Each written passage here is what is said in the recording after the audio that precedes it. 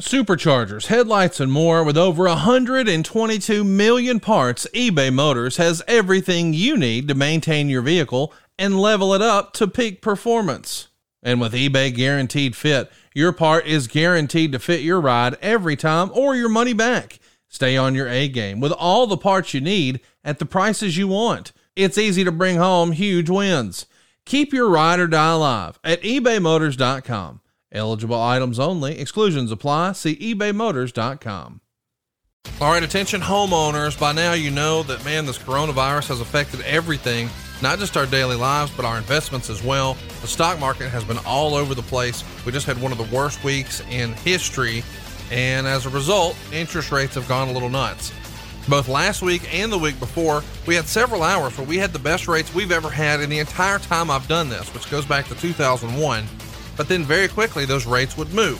It's a very fluid situation. So I'm urging you, if you're in a 30-year loan or you have credit card debt, you need to go ahead and get your application in. We can help you figure out which loan program maybe makes sense for you, help you accomplish what those goals might be, but we won't lock your loan until we hit the rate you've been waiting for. But what we don't want to do is wait until the rates hit, then you start the application process, and by the time we're able to lock it, the rates have already moved. It's like the old cliche, if you fail to plan, you plan to fail. Make a plan to succeed. Start your application right now at applywithconrad.com. Notice I didn't say go to savewithconrad.com, and don't get me wrong, if you just want to do a quick quote, want to take a look under the hood, by all means go to savewithconrad.com. But if you're serious about doing this, go to applywithconrad.com right now, do your complete application. We'll help you identify which loan product is going to help you reach your goals. And when the rates get where you're happy, we will click the lock button. But rates are very, very fluid. Now, something I haven't talked about a lot, I do want to mention, I get you a 7-year guarantee, where if your needs change in the next 7 years for whatever reason, and I don't just mean the interest rates move up or down, I mean maybe your circumstance changes. Maybe you're going to have a new addition to the family and you need to add on to your house.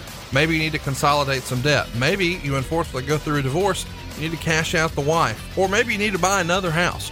Whatever the situation is, for the next 7 years, I'm going to get you a guarantee where you're not going to have new lender fees from me. Your biggest piece of your closing cost is origination, and we get rid of that 1% origination with our 7-year guarantee. But what this really does is provide you with peace of mind that you've got the best deal possible right now without having to waste money later on a second set of closing costs. But when you can save as much money as I know you can right now, it makes sense to start the application process. Applywithconrad.com. We'll run the numbers right now, and if we have a specific rate we're looking for, we'll be ready to click the button when we get there. But you need to act fast. It's a very, very fluid situation. NMLS number 65084, equal housing lender. Oh, and you get to skip your next 2 house payments. And right now, that could probably help a lot of folks out. Get rid of your credit card debt, lower your monthly payments, skip a couple of payments. We're going to make it fast. We're going to make it easy. And it all starts with a full application at applywithconrad.com right now.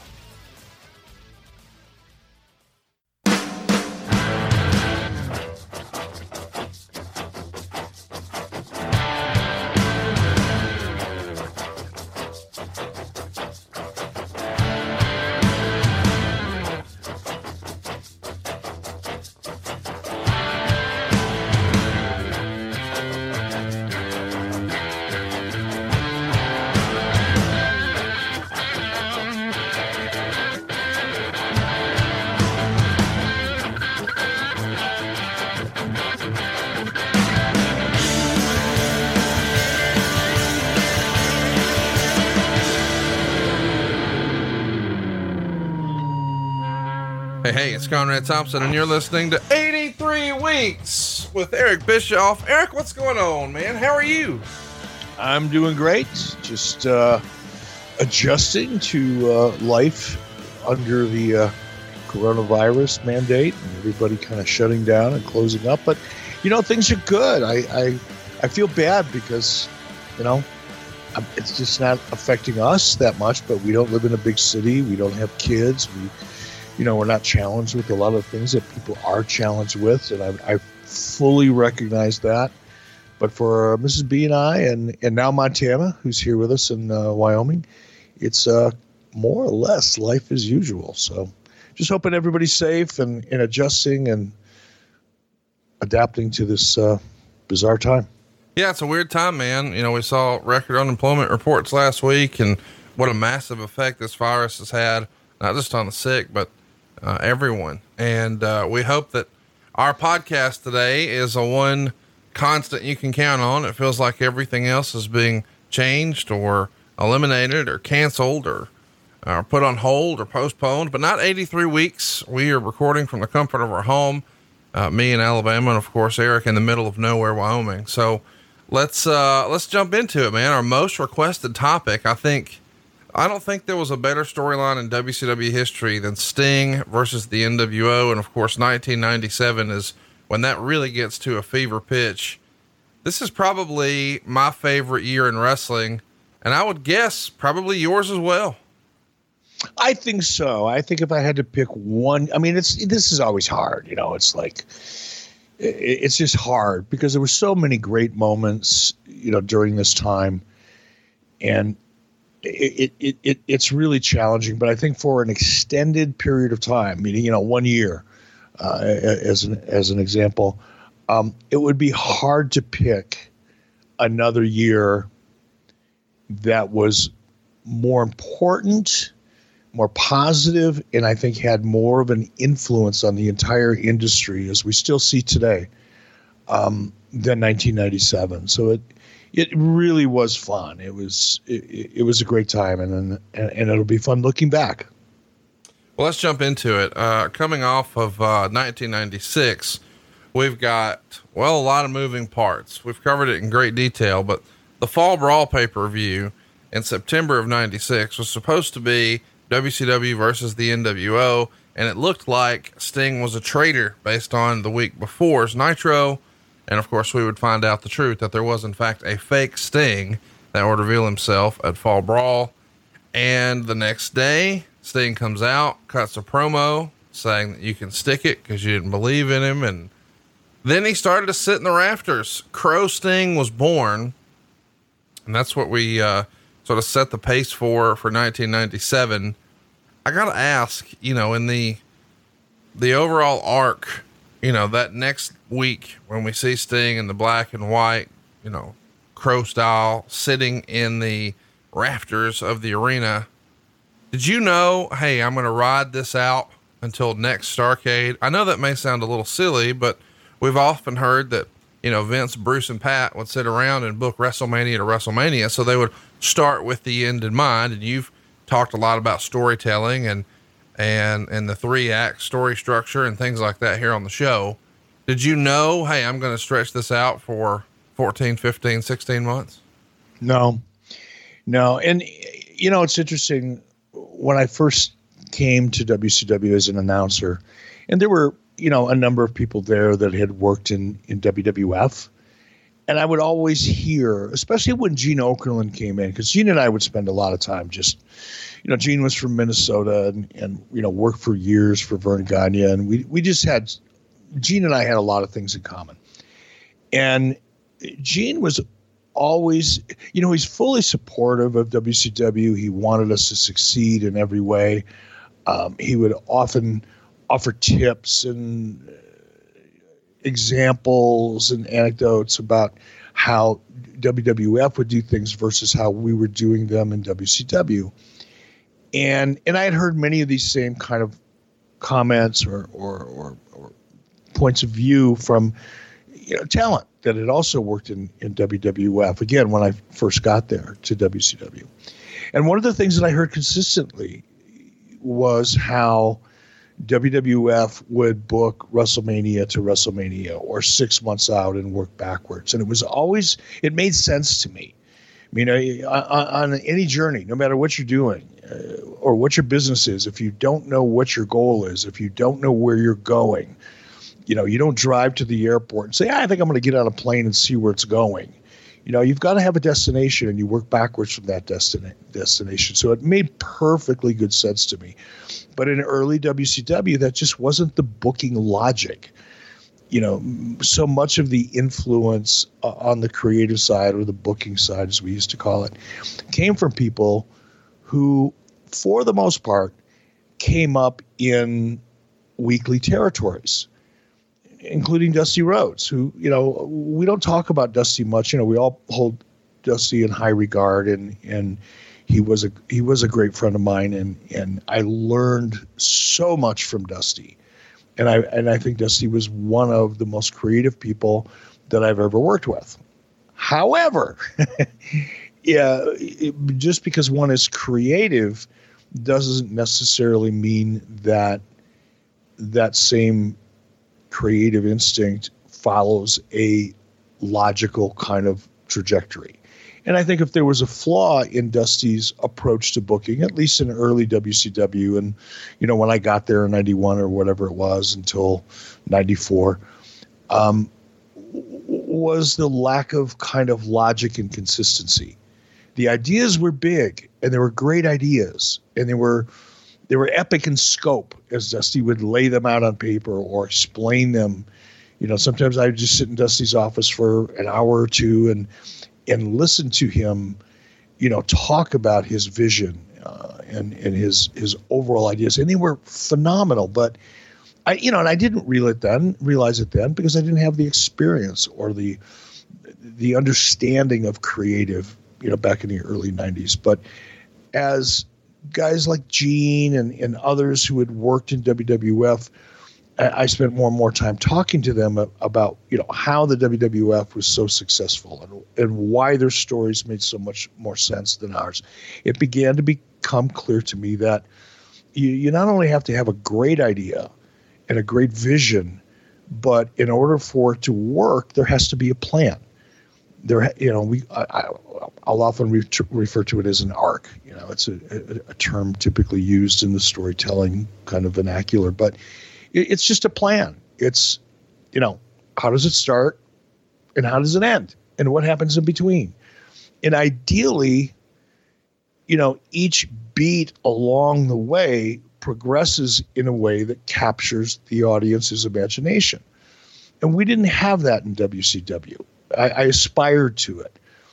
So as you fast forward a couple years from when I would sit and listen to Dusty and others, not just Dusty, but others, but primarily Dusty, and see him attempt some pretty big ideas. But it became clear to me after a couple of years that one of the flaws in Dusty's approach, and one of the reasons I think a lot of Dusty's ideas didn't really hit as well as they could have, is because of the lack of planning and kind of storytelling structure. That's what kind of took me into 96 when I started feeling more comfortable involving myself in the creative process, because it began to crystallize in my own mind. Again, just from watching, not from having any experience or, taking a class or reading a book or any of that kind of stuff. Just it's trial and error. Watching things being thrown up against the wall and asking myself and analyzing, why did this work and why didn't this work? So that by the time 97 came along, now I've got a year under my belt of being much more involved in creative. Certainly the NWO idea was an idea that I, for the most part, shaped and managed with a lot of input from a lot of other people. Don't get me wrong. I'm not taking 100% credit for it. But the arc, the structure, the storytelling, who's the third man, the mystery, the surprises, the position that we put heel or baby faces in, all of that was new and fresh, and it was a result of what I had learned over the previous 3 or 4 years. Watching from the sidelines, the creative process. Now, all that being said, when the Sting character, when we got excited about the Sting character, and, maybe we'll cover that later on in the show, but when I got excited about the Sting character, we all got excited about it. We had no idea, much like we had no idea how strong the NWO was going to become as an idea. I always say this. I would like to pat myself on the back and, convince the world what a genius I was and how I saw this coming, and I knew that the Sting Crow character was going to be a huge success and planned accordingly. That would be bullshit, because I didn't. None of us did. And it wasn't until really we saw the momentum, a little bit like Bill Goldberg, nobody had an idea that Bill Goldberg, when he first came out for his first couple dark matches, was going to turn into the phenomenal talent that he became, or character that he became. And this was the same situation. It wasn't until watching the audience's reaction and kind of reaffirming the concept and validating the actual concept of Sting and this Crow character that we started talking about, okay, this is not just a short-term angle. We've got to figure out a way to make this work. And I would say it was probably 3 or 4 months into it, maybe less, probably 2 or 3 months into the debut of the Crow character, that we began to realize that we had lightning in a bottle and we better be smart. And instead of popping the cork and blowing it all at once, we needed to be careful and ration that character and its story over a longer period of time, because we knew we could make it stronger. So long story short, long answer short, no, we didn't know. And it wasn't until a couple months afterwards that we really began to see it. And again, it was because of the audience reaction. It wasn't because, anybody had a crystal ball and was so fucking talented and was such a creative genius. None of that was true. It was, wow, this is a great idea. Holy shit, it's working better than we thought. Let's be smart. That's really what it was. All right, Eric, let's run a timeout right now and tell everybody something you've known for a long time. The best meat in the world comes from corn country, baby. We're talking Midwest family farmers making some of the most succulent pork you've ever tasted with the new certified Duroc Heritage pork, all from our friends. And are you ready for this? FairwayMeatMarket.com. That's right. The same Fairway that is a top 10 employer in Iowa. They've been around since 1938. They're a staple that I had no idea about, Eric. You were holding out on me. They really do have the best meat in the world. They've got every cut that your kitchen can handle. We're talking ribs to ribeyes, pork chops, beef tenderloin. They've got it all. And here's how it works. It's 1, 2, 3. Well, number one, go to fairwaymeatmarket.com. And by the way, Fairway is Fareway, meatmarket.com. Number two, select your favorite meat products. And number three, get by your green egg and wait patiently. Eric, we love our big green egg. We're right here. The warmer weather has got us all outside. We're still self-isolating, but by God, we're grilling and eating the best meat in the world. Are we not? I am grilling my ass off. When Lori and I got back to Wyoming here a couple of weeks ago, and it felt good to get back in the house and all that, to get back into the town that I love. But I didn't quite feel at home until about 3 nights ago. Got the big green egg, got it out of the garage, cleaned it up a little bit, threw in some fresh charcoal, some wood, and some Duroc pork chops. And I'm telling you, now I feel at home. Everything is right with the world. Fairway meat, big green egg, Cody, Wyoming. I know I said at the beginning of the show, I feel bad for the rest of the people around the country, but you put me in Cody, Wyoming with a big green egg and some Duroc pork chops from Fairway Meats, I'm the happiest camper on the planet. And now you can be the happiest camper. All you got to do is go pick up the Heartline package. And this is valued at more than $230, but you can get it for just $99 with free shipping when you use our promo code. That's a deal. Absolutely. The shipping on meat and stuff like this is very expensive. They're going to give it to you for free, $230 worth of meat for just $99. But you've got to use our special promo code. It's 83, just the number 8 and the number 3. Now here's what the Heartland package includes. 8 8-ounce all natural Duroc boneless pork chops, 6 8-ounce USDA choice ribeye steaks, and a side dish of your choice. You can get brisket baked beans, gourmet cheesy corn, a loaded potato bake. We're talking more than 50% off the best meat in America with free shipping. That's fairwaymeatmarket.com. Look for the Heartland package and use our promo code 83 and you'll get it for just $99 with free shipping. That's fairwaymeatmarket.com. Look for the Heartland package and use our promo code 83. Hey, well, before you go, a little bit of a pro tip on this. Now, this is such high quality meat. Trust me, I know my meat. But this meat is so good. If you're going to order, when you order, not if you're going to order, when you order, because you should. It's an unbelievable bargain and it's a great product. But take a few minutes and Google reverse searing. regardless of whether you have a big green egg or a regular grill or you cook in your home, Google reverse searing. Because with high quality meat like this, you want to cook it to perfection. It's not that difficult. It's really easy. Your friends and family will think that you should have your own show on the Food Network. Life will be awesome. Check it out, fairwaymeatmarket.com, Heartland package, and the promo code is 83. It's just fascinating to me because you feel like eventually you're going to see wrestling become more, I don't know, frantic, short term. I think there's a term in wrestling, shotgun booking. It feels like you would have taken this guy, put him in the ceiling. Oh, he doesn't know whose side he's on. Let's put him in a pay-per-view main event against Lex Luger the next month. And you had maybe you had the patience, but maybe it was just good luck and you had other plans for a month or two.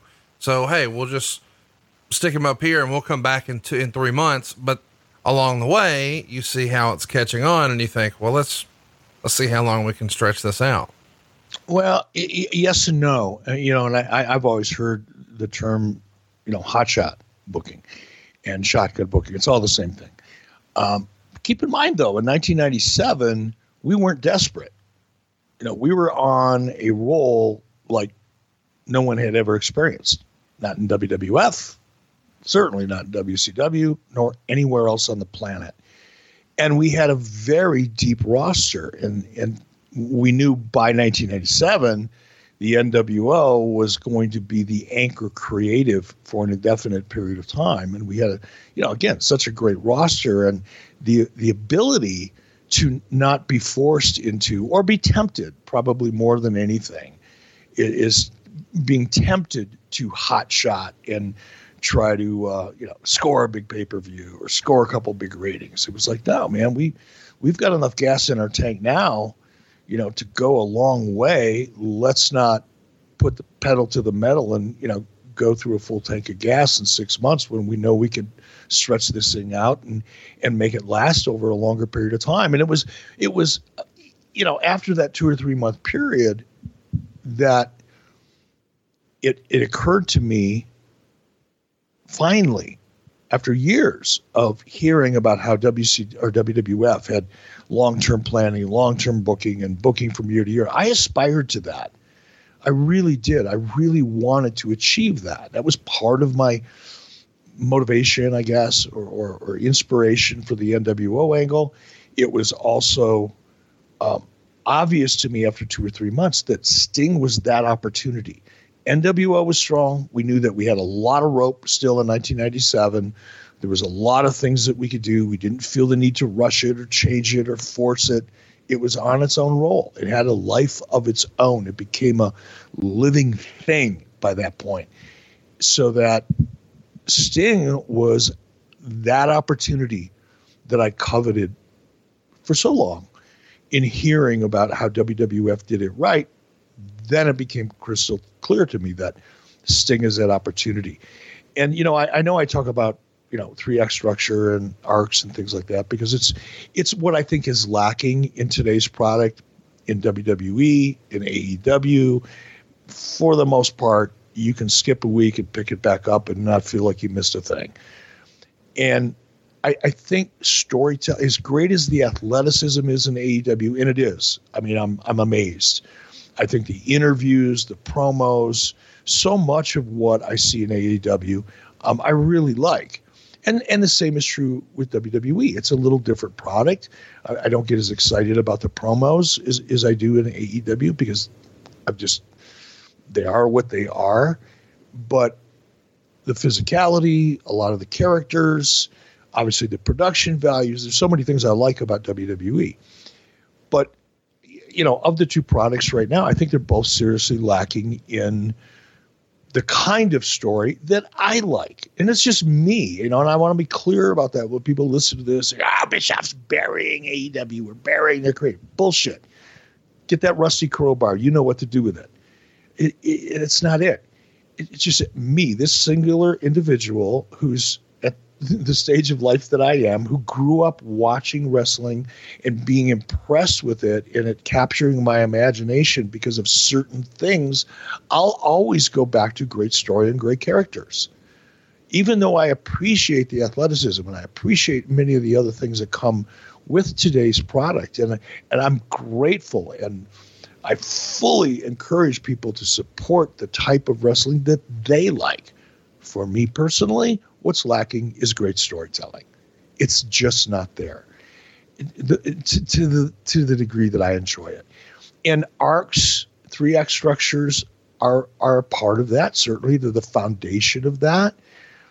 But there are other elements as well in formatting a television show. One of the things that I learned after I got out of wrestling, really, and Jason Hervey and I were producing a lot of unscripted shows. We would develop the ideas from scratch. We would find the right talent, generally celebrity talent, but oftentimes not. We would develop these ideas and we would pitch them to networks. And through that process over a couple of years, I learned a lot, even in unscripted television, because when you watch unscripted television, like Tiger King is one that's hot right now on Netflix. And I'm just immersed in that. It was like fucking mind boggling, by the way, but there's a structure to it. There's an A story and a B story and a C story. And I used to drive that home, as hard as I could, even when I was in TNA. And usually the people in the room, with the exception of, Matt Conway and a couple others, would look at me like I was speaking Greek. What the fuck is that? A story, B story. But when you really understand the significance of A storytelling in general, the timing of those stories, because you don't want, if you've got a 2-hour show, for example, and say you've got 12 segments on the show or 10 segments on the show that's filled with talent. You got 20 pieces of talent or more, depending on the type of matches that you set up, that are presenting their stories. Well, you don't want all of those stories to peak at the same time. Otherwise, you're starting completely over from scratch after, your next pay-per-view. So for me, ideally, you had my A story. That was driving, and I used to assign percentages. Actually, I sit down and say, okay, we've got, 84 minutes or whatever it was of actual program content. I'm going to dedicate, and I'm picking these numbers off the top of my head because I don't remember them right now. I have to go back and look at some of my notes. But for example, on a 2-hour show, if there's, and again, picking a number straight off the top of my head, take out the commercial breaks. I've got 84 minutes of content.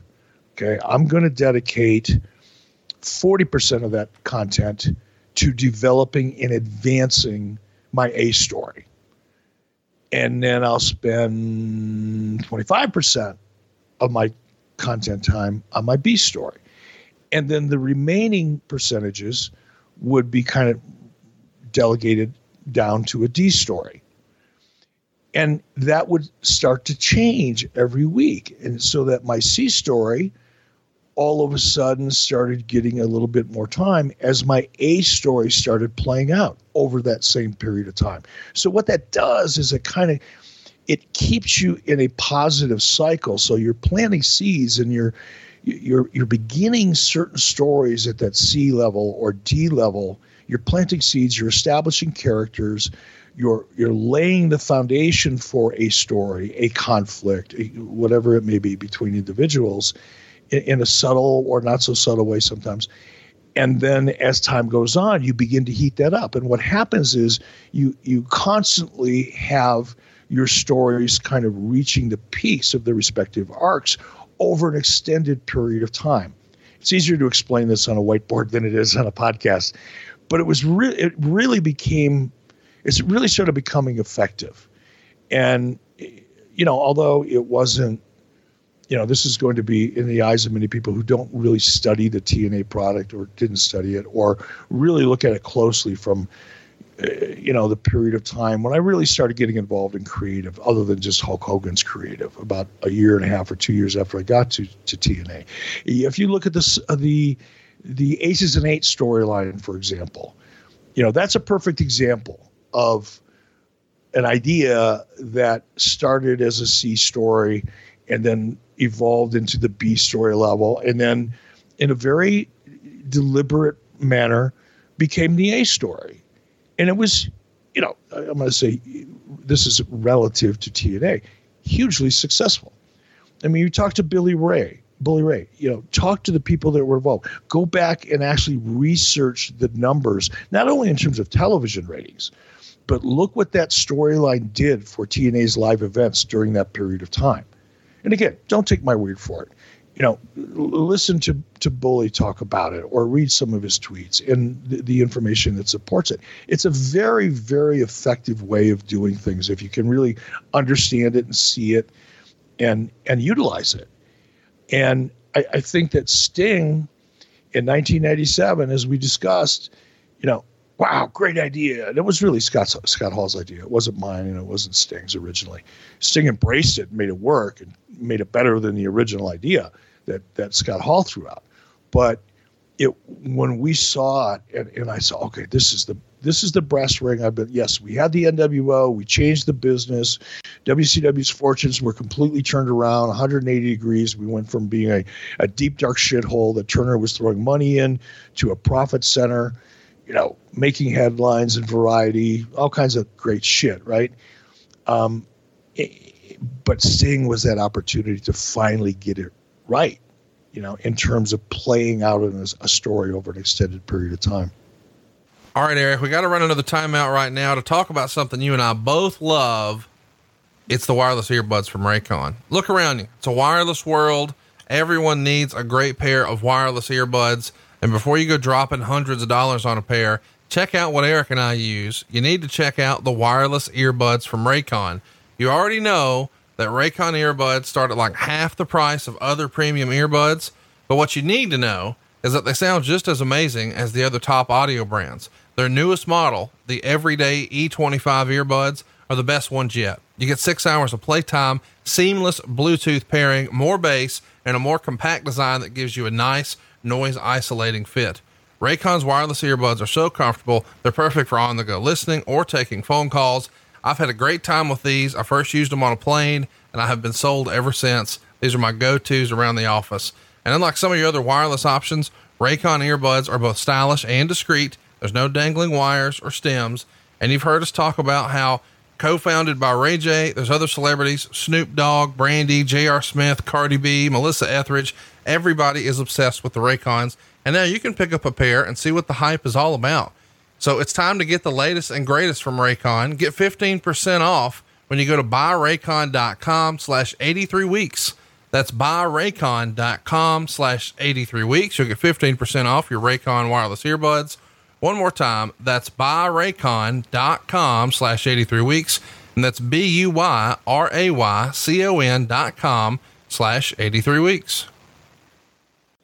I'm curious, you talked about Scott Hall there, and a lot of people have sort of made that a wrestling legend that perhaps Scott Hall was the first guy to pitch the whole crow look. Let's talk about Sting's involvement though. How did he feel about the big change? I mean, obviously he had started to grow his hair out and it was getting, it was his more natural color, dark hair, not the blue or not the blonde flat top, but the longer, darker hair that had happened ahead of this. Was that done with some sort of character change in mind? I mean, was that a deliberate attempt to change from Surfer Sting or just be more with the times? And then how did he feel about sort of moving away from the bright colors and now we don't talk and we're sort of monochrome?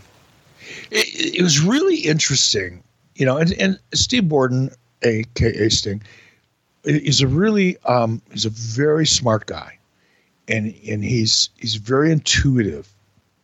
He gets it. Right. And, again, going back to 96, when, before Hulk Hogan and I sat down in his, movie trailer in the middle of nowhere, California, talking about who was going to be the third man. And before Hulk threw his hat in the ring, or his headband, as the case may be, the third man was going to be Sting, because I thought Hogan was off the table. He had made it clear to me the year before that he had no interest in turning heel. He was off making a movie.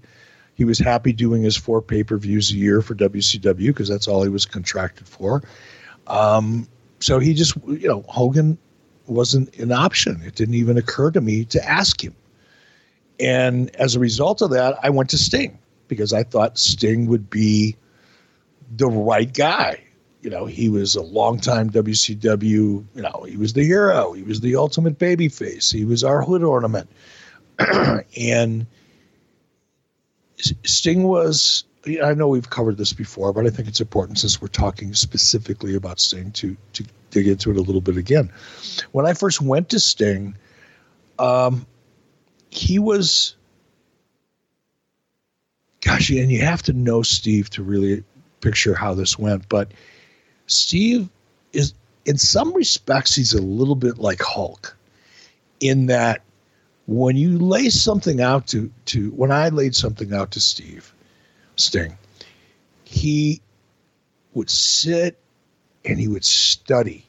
It's like he's listening to every word you're saying to, I think, partly, and this is just my impression, I don't know that this to be true, and I certainly don't want to speak for Steve Morton or Sting, but I would often get the impression that he wasn't going to be convinced unless he believed I was convinced. In other words, I think Sting had been in WCW for a long time. He'd been through a lot of bookers. He'd been through Dusty. He'd been through Kid Fry. He'd been through Bill Watts, Jim Ross. He'd been through it all, right? And heard a lot of stuff. Some of it good, some of it not so much. But I think with Steve, he didn't really start taking an idea seriously unless he felt the person pitching it was really, really excited about it. And sometimes, and you know this, Conrad, you work, you train, you teach people how to sell. You're a great salesman yourself.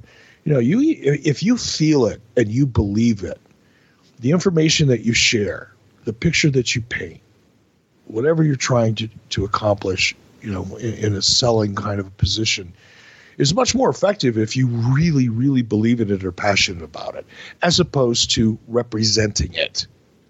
You know what I mean? Sure.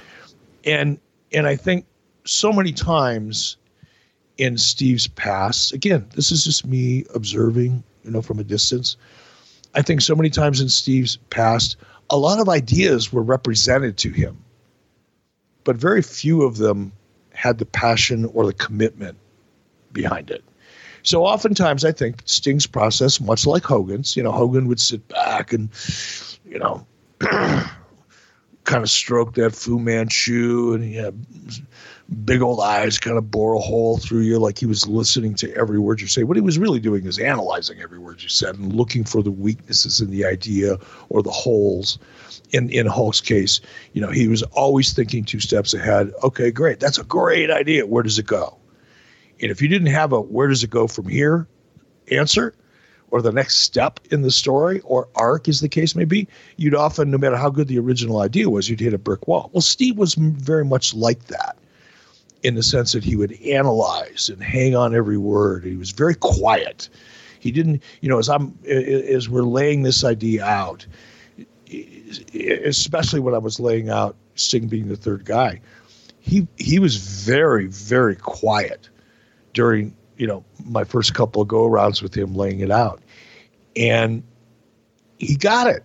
He knew. I think he also knew, because he was so intuitive, Sting knew that the surfacing character had run its course. It didn't mean it was dead. It didn't mean it wasn't successful. It's just nowhere else to go with it other than a fresh matchup. And sometimes that's not enough. Sometimes a character, especially one that's been successful for as long as Steve had been successful, or the Sting character had been successful in WCW, with everything else changing around him, Sting being him, including the NWO, intuitively he knew, look, it's time. I love the Sting character. He was very secure in it. He was making a lot of money with it. He knew that the Sting character, the Surfer Sting as people refer to it, or I sometimes refer to it, was a very strong character. It wasn't going anywhere. But that was the problem. It wasn't going anywhere. It was in a good position. The character was in a good position, and it was important, but it really wasn't going anywhere. And Steve was smart enough to see that there were a lot of things going on that probably made sense to him to take that next step, which is why Sting was willing to turn heel and be the third man, because he saw the handwriting on the wall. He knew that he didn't know, just like the rest of us didn't know, that the NWO was going to be hugely successful. But even in the early stages of the NWO angle, when Scott Hall first came down in Macon, Georgia on May 27th, 1996, and interrupted, a match with Mike Enos and whoever Mike was wrestling, there was an energy and a buzz that no one had ever seen before, at least in WCW. That caveat, but he knew it and he wanted to be a part of it. So I think by the time, now we're going to fast forward. Now we're talking about May 27th, 1996. Now fast forward to 1997, Sting's intuition was confirmed. NWO was hot as hell. Things were changing rapidly. The entire formula for baby faces and heels was turned on its head. Anarchy was at the core of most of the story regarding NWO, and it was believable, and people were a part of it. And by 1997, Sting, he had, to your point, he had started kind of evolving away from Surfer Sting, because the reality kind of approach to what we were doing, at least in our A stories, was so effective that Sting started, I think, on his own. He wasn't directed by me to start letting his hair grow out. I didn't tell him not to either. But that was all Sting, because he knew that his character had to evolve. All of them do. All characters have to evolve. And even in movie franchises, characters evolve. Even though they're successful characters, they have to evolve in the story and in the times. And Sting knew that. So by the time, Scott Hall and I and Kevin Nash and Hulk and maybe one or two others were sitting in a locker room somewhere right before Nitro, or a couple hours before Nitro, and thank God, Scott Hall was in one of his moments, was lucid. He was motivated. He was inspired. Inspired and motivated, I guess, is the same word, or same thing. But he was really passionate about this idea, and I think it was Scott Hall's ability and his passion for the Crow character that got Sting excited, for much the same reasons as I described before, because Sting was the kind of guy that would sit and really listen, not only to the idea, but the passion and the inspiration behind it, and how well you could paint that picture.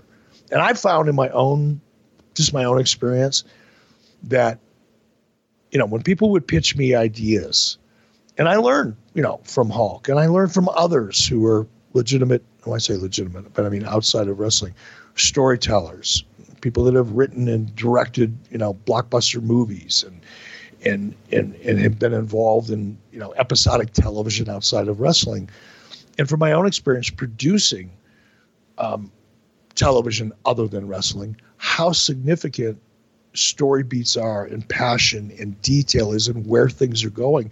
And Scott, in that very inspired, lucid hour and a half or 2 hours that we probably spent discussing this new character, painted a picture that Sting, he was just drooling. He couldn't wait to launch this character. So there was no inhibition. There was no second, thoughts, or he wasn't doubting himself. Sting wasn't doubting himself or second guessing himself. The way Hall laid it out, the opportunity that character clearly had with its relationship to the NWO and how that story could play out. I mean, we were all just chomping at the bit to do it. Nobody more than Steve Borden. How much influence did he have? Or, we've often heard sort of the creative process, at least from the way Bruce describes it, is they would sit around and say, hey, what if? Is Sting actively involved in that? Or is it more, he shows up, you guys tell him what to do, he goes and does it? No, not Steve. Now, there were two Steve Bordens. There was the one, now this isn't fair for me, because again, I didn't work closely with Sting, or not fair of me, I should say, not fair to me. It wouldn't be fair for me to kind of characterize Sting's involvement in his own creative prior to me getting involved with creative, because I wasn't a part of it. Right. So I don't know how active Sting really got in, with Dusty or Bill Watts or Jim Ross or anybody else that was booking or had an influence in booking at the time. I know with me, especially, in 96, 95 and 96, he was very active in it. Steve would come up with his own what ifs. And one of the things I love about Steve Borden as a person and working with him professionally is he could come to you with an idea and be excited about that idea.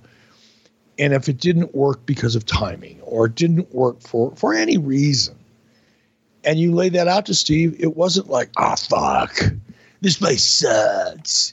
This booking sucks. You're not doing what I want to do, which I'm not saying, people were quite that animated and childish outwardly to my face or to the face of other people, whether it be Dusty or, Bill Watts or whoever. But oftentimes that's a reaction. That's the way people feel. And a lot of that has to do with how you tell them or how you explain to them why an idea won't work. But Steve wasn't that guy. It was like, if he came to me with an idea and the timing wasn't right for it or it just didn't fit or whatever, you listen, he laid it out, you'd explain it to him, and he was just as positive leaving the room as he was coming in. That's the kind of people I love working with, and that's why I love working with Steve Borden so much, because he was that guy. But as time went on, and once he jumped off, the cliff and wrapped himself in that Crow character, he was very involved in that. He would come up with a lot of ideas on his own, and he would be included in almost every discussion about the character, especially in the very, very beginning. So yeah, he was very for the first 6 months or so, he was very, very involved and very motivated. All right, Eric, we need to run a timeout right now and talk about our friends. Well, there's something awesome here that we've been keeping a secret. We're talking about Magic Spoon. They're our latest sponsor, but I was so excited about this because growing up, cereal was like one of the best parts of being a kid. But as a grown up, I've not eaten a ton of cereal. I realized that a lot of that stuff is probably not the best way to start your day. And if you've been trying to cut down on carbs or sugar and unhealthy food, you've probably realized you can't eat anything like that anymore. Until now. Of course, we're talking about Magic Spoon. How's this sound? 0 sugar, 12 grams of protein, and only 3 net grams of carbs in each serving. You got 4 awesome flavors. Cocoa, which is your chocolate flavor. You got fruity, you got frosted, and blueberry. It tastes amazing. It's honestly too good to be true. And I know you and Mrs. B and of course Megan, they love this. It's keto friendly. It's gluten free. It's grain free. It's soy free. It's low carb. It's GMO free. Man, Magic Spoon is legit. And I got to admit, I wasn't sold because I'm not a huge cereal guy, or so I thought I wasn't. I tried some of the fruity and the cocoa. Dude, this stuff's awesome. It is awesome. And I'm so excited to have Magic Spoon as a sponsor. As many listeners know, and I know Conrad, you do, Mrs. B is a serious nutritional advocate. She literally reads every label of everything that comes through the door in our home. And she's studied it for the past 20 years, and the last 7 or 8 years extensively, and taking courses and classes with some of the top nutritionists from around the world. And what people don't realize, especially parents, is there is so much sugar in processed food. And sugar is often called by different names because, it's marketing, right? Sugar manufacturers know that most people that are thinking realize that sugar is not a great thing to feed your kids. Not only not a great thing, it's fucking poison, by the way, but they masquerade it as other products that aren't as easily recognizable. And when you've got a product that is this high in protein and this low in net carbs, you're right. It's not only keto friendly, but it's so much better for you. And sending your kids or yourself out to work or sending your kids to school loaded up with sugar is such you talk about self-inflicting damage. I know a lot of other things get a lot of other attention in terms of being unhealthy. But if you do your research, sugar is probably one of the worst of them all. So very, very excited. I think we're doing a service by offering this product to our listeners, and I'm proud to do it. Well, we're excited that Magic Spoon is here, and you should be too. Go to magicspoon.com/83 weeks to grab a variety pack and give it a try today. And be sure to use promo code 83 weeks at checkout and you'll get free shipping. And by the way, Magic Spoon is so confident in their product, it's backed by a 100% happiness guarantee. So if you don't like it for any reason, they'll refund your money, no questions asked. Why wouldn't you do this? It's magicspoon.com/83 weeks and use the code 83 weeks for free shipping. That's magicspoon.com/83 weeks and use the code 83 weeks for free shipping. And of course, we thank Magic Spoon for sponsoring the podcast. Let's keep it going here. Let's talk about 1997. We start the year with January 20th, Nitro. Randy Savage is going to start Nitro by taking over the show. He's going to hold court in the ring, and when random officials try to stop him, he beats them up. After about 10 minutes or so, Sting rappels down from the ceiling and casually walks to the ring with his bat. He pokes Savage with the bat, hands it over, and turns his back. Savage throws it back, and they leave together through the crowd. Lot to unpack here, but this is the first time we would see Sting rappel down from the ceiling. Do you remember how that idea came together? And I know you're going to laugh when I say this, but we had seen it, as far as I know, one other time in wrestling when Ranger Ross would rappel down from the ceiling. He famously did it at Clash of the Champions 6 in New Orleans. And now we're seeing a different WCW character do it. And for some reason, goddamn, it's so much cooler. Yeah, I wasn't hearing you talk about Ranger Ross rappelling from the ceiling. This is the first time I've heard that. I don't think I was in WCW at the time. I certainly didn't watch it. Yada, yada, yada. But I think the reason it worked the way it worked so well with Steve is because of the mystique that we created before that rappel. I mean, that's the magic. And God, I got to be careful how I say this. I get excited and sometimes I get ahead of myself. And in doing so, sometimes I don't paint the picture as clearly as I should. So I'm going to slow myself down just a little bit. Just like with the NWO, there were multiple reasons that story clicked. And part of it was because there was a believability factor. I know wrestling's wrestling, but this could be true. This might be real. And it confused, when I use confuse isn't the right word, but it's the only word I can think of right now. But it put the audience in a position where they weren't sure. And you maybe have heard me say this before. I can never remember where I say some of the things I say, because I do so many interviews and other podcasts and shit like that. But I've always believed, again, going back to when I was a kid watching wrestling in Minneapolis. You know, I was smart enough at 14, 15 years old to know that, well, that can't be true. That can't be real. But there were always certain things that would happen during the course of Vern Gagne's AWA show when I was a kid that even subconsciously I would say to myself, okay, I know the rest of the stuff is just fun and this is great, but these two motherfuckers really do hate each other. That's the magic right there. Capturing, and it's easy to understand, right? Everybody understands what I'm saying. The differentiation between an obviously scripted for entertainment, presentation, and then one that feels so real that it makes you doubt yourself as to whether or not it's true. And that was the part of the magic. That was the foundation for the magic of the NWO. Now add to that the fact that it was reality based and they weren't characters. We didn't call Kevin Nash Jupiter and Scott Hall Mars. And, there was just so much reality to it that it enhanced the believability, or I call it the Memorex factor. Is it live or is it Memorex? Is it real or is it not? And we created that Memorex factor in a number of different ways with the NWO. Well, we did the same thing with Steve in a different way, but we couldn't replicate the exact same thing that we did with the NWO because it would have been obvious and boring. So with Steve, the essence of that character, and I think the reason it worked, is before we did anything, we created mystique. Now, I'm not going to go into too much well, I'm going to hold that. I'm going to save that for a minute because that'll take me off track. But once you've established a mystique that works and connects to the audience, you, similar to the, God, is that real? Or this could be true. Remember X Factor with the NWO, because there was so much believability to it.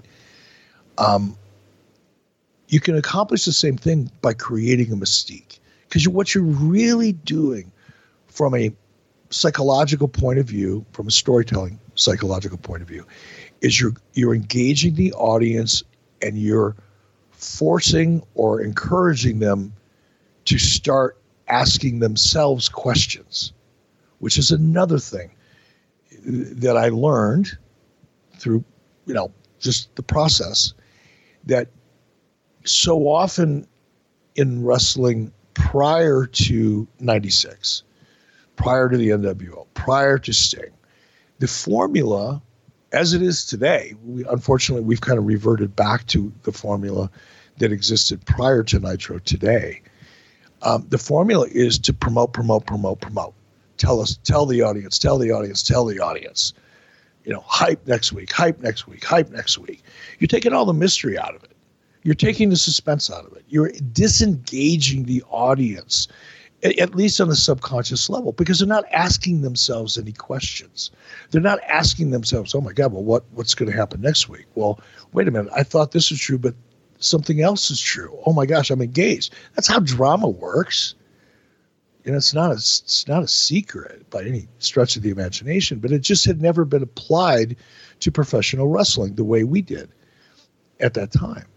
So by keeping the mystery around, first of all, an abrupt character change that was inspired because of the story. And what was that story? And I'll talk about that a little bit from the storyteller's point of view as opposed to the audience's point of view. But again, so much of this is all about the NWO, but the Crow Sting character was a manifestation of the NWO. When the NWO hit and all of a sudden it was anarchy, the heels were in control. NWO was there to crush WCW. That was the broad-based premise of that. And as a result of the impact of the NWO storyline-wise, a lot of people within WCW were beginning to, the babyfaces were doubting themselves. The babyfaces were back on their heels, just like they would be in a match, when the heels, get an upper hand in a match and the babyface is selling his ass off, waiting for that moment to make their comeback. It's simple shit in a way, but applied over an extended period to a storyline, it's a little bit different. So all of our baby faces, all of the guys that would ultimately, according to the previous formula, would get their asses kicked for 2 or 3 weeks to get their comeback at the pay-per-view. Now things were different. Now the NWO was dominating and they were staying in control. And that caused the WCW roster to start to fracture. The baby faces, storyline-wise, started doubting themselves. Then the question was going to be, because we started adding people to the NWO, right? Well, fuck, who's next? All right, can I trust you? Can I not trust you on the WCW side of the equation? And then when people started doubting Sting because of the Jeff Farmer fake Sting thing, that was the final straw for Sting. He had done so much. Again, I'm kind of going in and out of storytelling and kind of remembering history here, but at that time, from a character point of view, from a storyline point of view, Sting was the guy that had always been there for WCW. He was the one thing they could always count on. And now, because of the oppression and everything that was going on with NWO, all of a sudden people that were close to Sting started questioning him. And that put the Sting character over the top. That's when he went, fuck it. And he grabbed his dark shit and his bat and his fucking vulture. And we created this mystique with him. The mystique precipitated the drop. So by the time we established this spooky, mysterious, character with all this mystique, and the audience was going, what the fuck? What's happened to Sting? Is he turning NWO? Because the Crow character was black and white, right? There was doubt. It forced the audience to start to wonder and be curious about what's going to happen next. And it was done very artfully, some of it by sheer fucking luck, not totally by design, but there was also a lot of, thought behind it and architecture behind it, and it just worked. So by the time we dropped them out of the ceiling, we had already invested in the character sufficiently enough to reap the dividends. And that's probably why it got the reaction it got. Was Sting nervous about doing the rappel spot? Did you guys have to bring in a bunch of professionals to practice this? Sort of talk me through the actual execution of getting it done. No, well, of course he was nervous.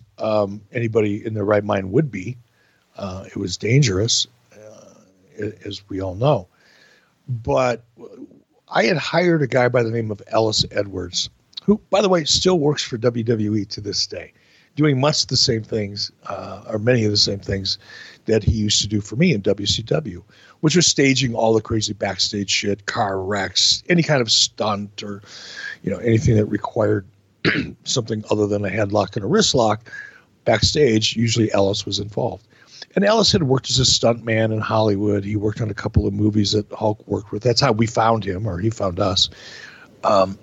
So when, we were talking, and I believe, God, I'm trying to remember the first time Ellis came to me with the idea, and it really was his idea to repel. I believe we were at lunch somewhere in Atlanta, and he was pitching this idea to me about having the Crow character repelling. And of course I was excited about it because it was easy for me to visualize, but not being a stunt person, or certainly not being the guy that's going to be repelling from the ceiling, it was easy for me to get excited about it. When Ellis and I think, pitched it to Steve originally, I would say it was kind of a 50-50 thing with him. He saw it. He loved the idea of it, but Steve Borden is a very intelligent guy, and he wasn't going to put himself in a situation that, was dangerous, at least, sufficiently more dangerous than what he did for a living anyway. So it took a little bit of convincing, but he wasn't like, he didn't like jump all over the idea and say, fuck yeah, let's do it. Come on, let's go figure out how to make this work. Nor did he say, I'm not doing that. He was somewhere in between until, again, Ellis did a great job of explaining how the stunt would go down, how it would be executed. Ellis went out and got like a 240-pound crash dummy somewhere that had, articulating joints in the whole 9 yards. And, we practiced the stunt several times with a stunt, with a crash dummy. And so Steve could see it happen before him, and then started doing it, and I think he may have repelled the first time or two with another stunt person just to get the hang of it and get confident, and then go through it. We did that during the course of a day when there was no talent, or there were no fans in the arena and things like that. So he worked on it for a couple of weeks before we actually tried to pull it off. And by the time we were ready to pull it off, after the first time or two, he was quite comfortable with it. All right, Eric, let's talk about something that is near and dear to everybody's heart right now. Getting food delivered to the house. Thank you, Grubhub. Man, together we can help save the restaurants we love. Every order on Grubhub helps support your local community, as well as restaurants who are now relying on delivery and pickup orders during this very challenging time. Contactless delivery is also available, all from Grubhub. They've got special promotions that are available daily. You can even look for neighborhood specials so you can save some money and see a restaurant go ahead and do well. Your pickup or delivery order can help save a local restaurant in this very difficult time. And man, it's never been easier. We're hearing that grocery store shelves are empty left and right. People are really struggling to find what they need. Why not get it delivered? You can also donate your change on every order to support the Grubhub Community Relief Fund, and you'll support restaurants and drivers that have been impacted by COVID-19. And just for our listeners, you can download the Grubhub app and enter our promo code 83weeks, and you'll get $10 off when you order $15 or more for new diners. That's promo code 83 weeks, and you'll get $10 off any order of $15 or more for new diners. Download the Grubhub app today and use the promo code 83 weeks to enjoy the restaurants you love, but delivered. And right now, man, there's never been a better time to jump on the Grubhub bandwagon, right? No doubt. But you know what I miss most about living in Stamford, Connecticut? Food delivery services like this. The one thing, the only thing, not that Stamford is a bad place, just not a good place for me and my wife. But the one thing that I miss is there was this amazing Chinese restaurant, and Chinese food is so good. Chinese food is really hard to find nowadays. It's out there, but you got to work at it. But there was a Chinese restaurant, I think it was called Paul Chang's, in Stamford that was about 15-minute, 18-minute drive from my house or our apartment. And we stumbled across them one day. Mrs. B and I were out shopping for something and came across them in a mall. And I originally thought it was part of the P.F. Chang franchise, which is not bad, but it's not phenomenal. And we were hungry, so I walked in, I took a look at the menu, and oh my God, this is life-changing. I do like Stamford. And Grubhub delivered food from there. So for the first month and a half after discovering this phenomenal restaurant, and Grubhub, by the way, it was the first time I'd used Grubhub, I became addicted to both. I was eating Chinese food 2 nights a week, 3 nights a week, all delivered by Grubhub, and started getting really, really happy with it. So I do miss Grubhub. I really encourage it, obviously for all the right reasons right now, but it's a great service. It's fast. Drivers are friendly. It's easy. And the list of restaurants that, are supported by Grubhub and vice versa, are long and many. So you can virtually, whether it's sushi or where we were in Stamford, we could get sushi, we could get ribs, we could get Chinese food, and from some of the best restaurants around. So give it a shot. You won't be disappointed. Help your local restaurants, help your local community, and support Grubhub, who support us here. Download that app, use our promo code 83 weeks. Why not try it? Save yourself some money. It's Grubhub.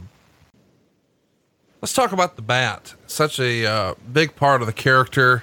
And bats have been used in wrestling, I guess, as props in fights for a long time, but this is the first time we see it be like a signature of a guy, and it's always a black bat. How did this come to be? Do you remember whose creative influence that was or anything about the bat? I don't know whose idea it was originally. It was something that probably just came up in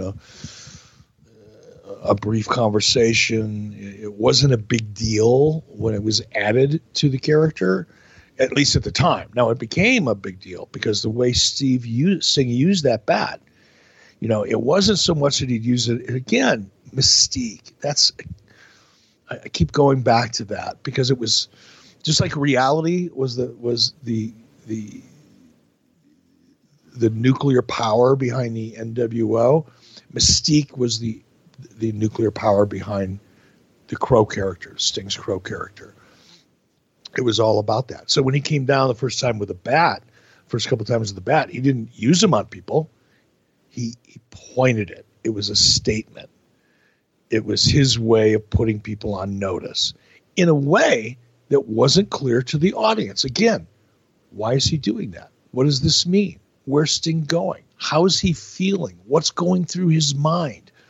All of those things were very compelling to the audience. So to answer your question succinctly, I don't know who came up with the idea of the bat, but I think what's more important when we look back at how it worked for him was he didn't just use it like everybody else had used it. It wasn't just a gimmick to beat the fuck out of somebody in a free for all in a match, or in a no holds barred match or a tough man match, or whatever. He used it as a prop to intimidate. And I think as a result, it became much more significant to his character and in the eyes of the audience. The next week, the January 27th Nitro, Hogan and yourself are in the ring. Hogan's doing a promo, which is of course very common in this era. You're helping him poke fun at Randy Savage and Roddy Piper and the Giant, who've all lost to Hulk Hogan. And a few minutes later, Savage and Sting are standing in the crowd together. You're trying to sort of sweet talk Savage while Hogan is doing the same. And Sting's appearance only lasts less than a minute here, but it's pretty impactful. It sort of sets the stage for what we're going to see for the rest of the year. And I think this is the first time Sting and Hogan are in the arena on television at the same time since Sting changed to this crow version of this character since September of 96. And it's interesting to note that in this era, Meltzer was saying that the original plan was supposed to be Sting, Hogan at the February pay-per-view Super Brawl, but it was decided to hold off on the in-ring return until Hulk Hogan at Starrcade. Do you remember there being a plan, whether it was against Hogan or not, for him to compete in the ring at the February Super Brawl pay-per-view? That was sort of a tentpole event for you guys. I don't know if that's accurate or not. I can't, shit on it because I just don't know. Right. I don't recall. The February 3rd Nitro, Hall and Nash are beating up DDP, and then Savage and Sting appear and the Outsiders leave. The following week, Sting and Savage come to the ring while DDP is in there, and they set him down on a chair and do the bat test with him.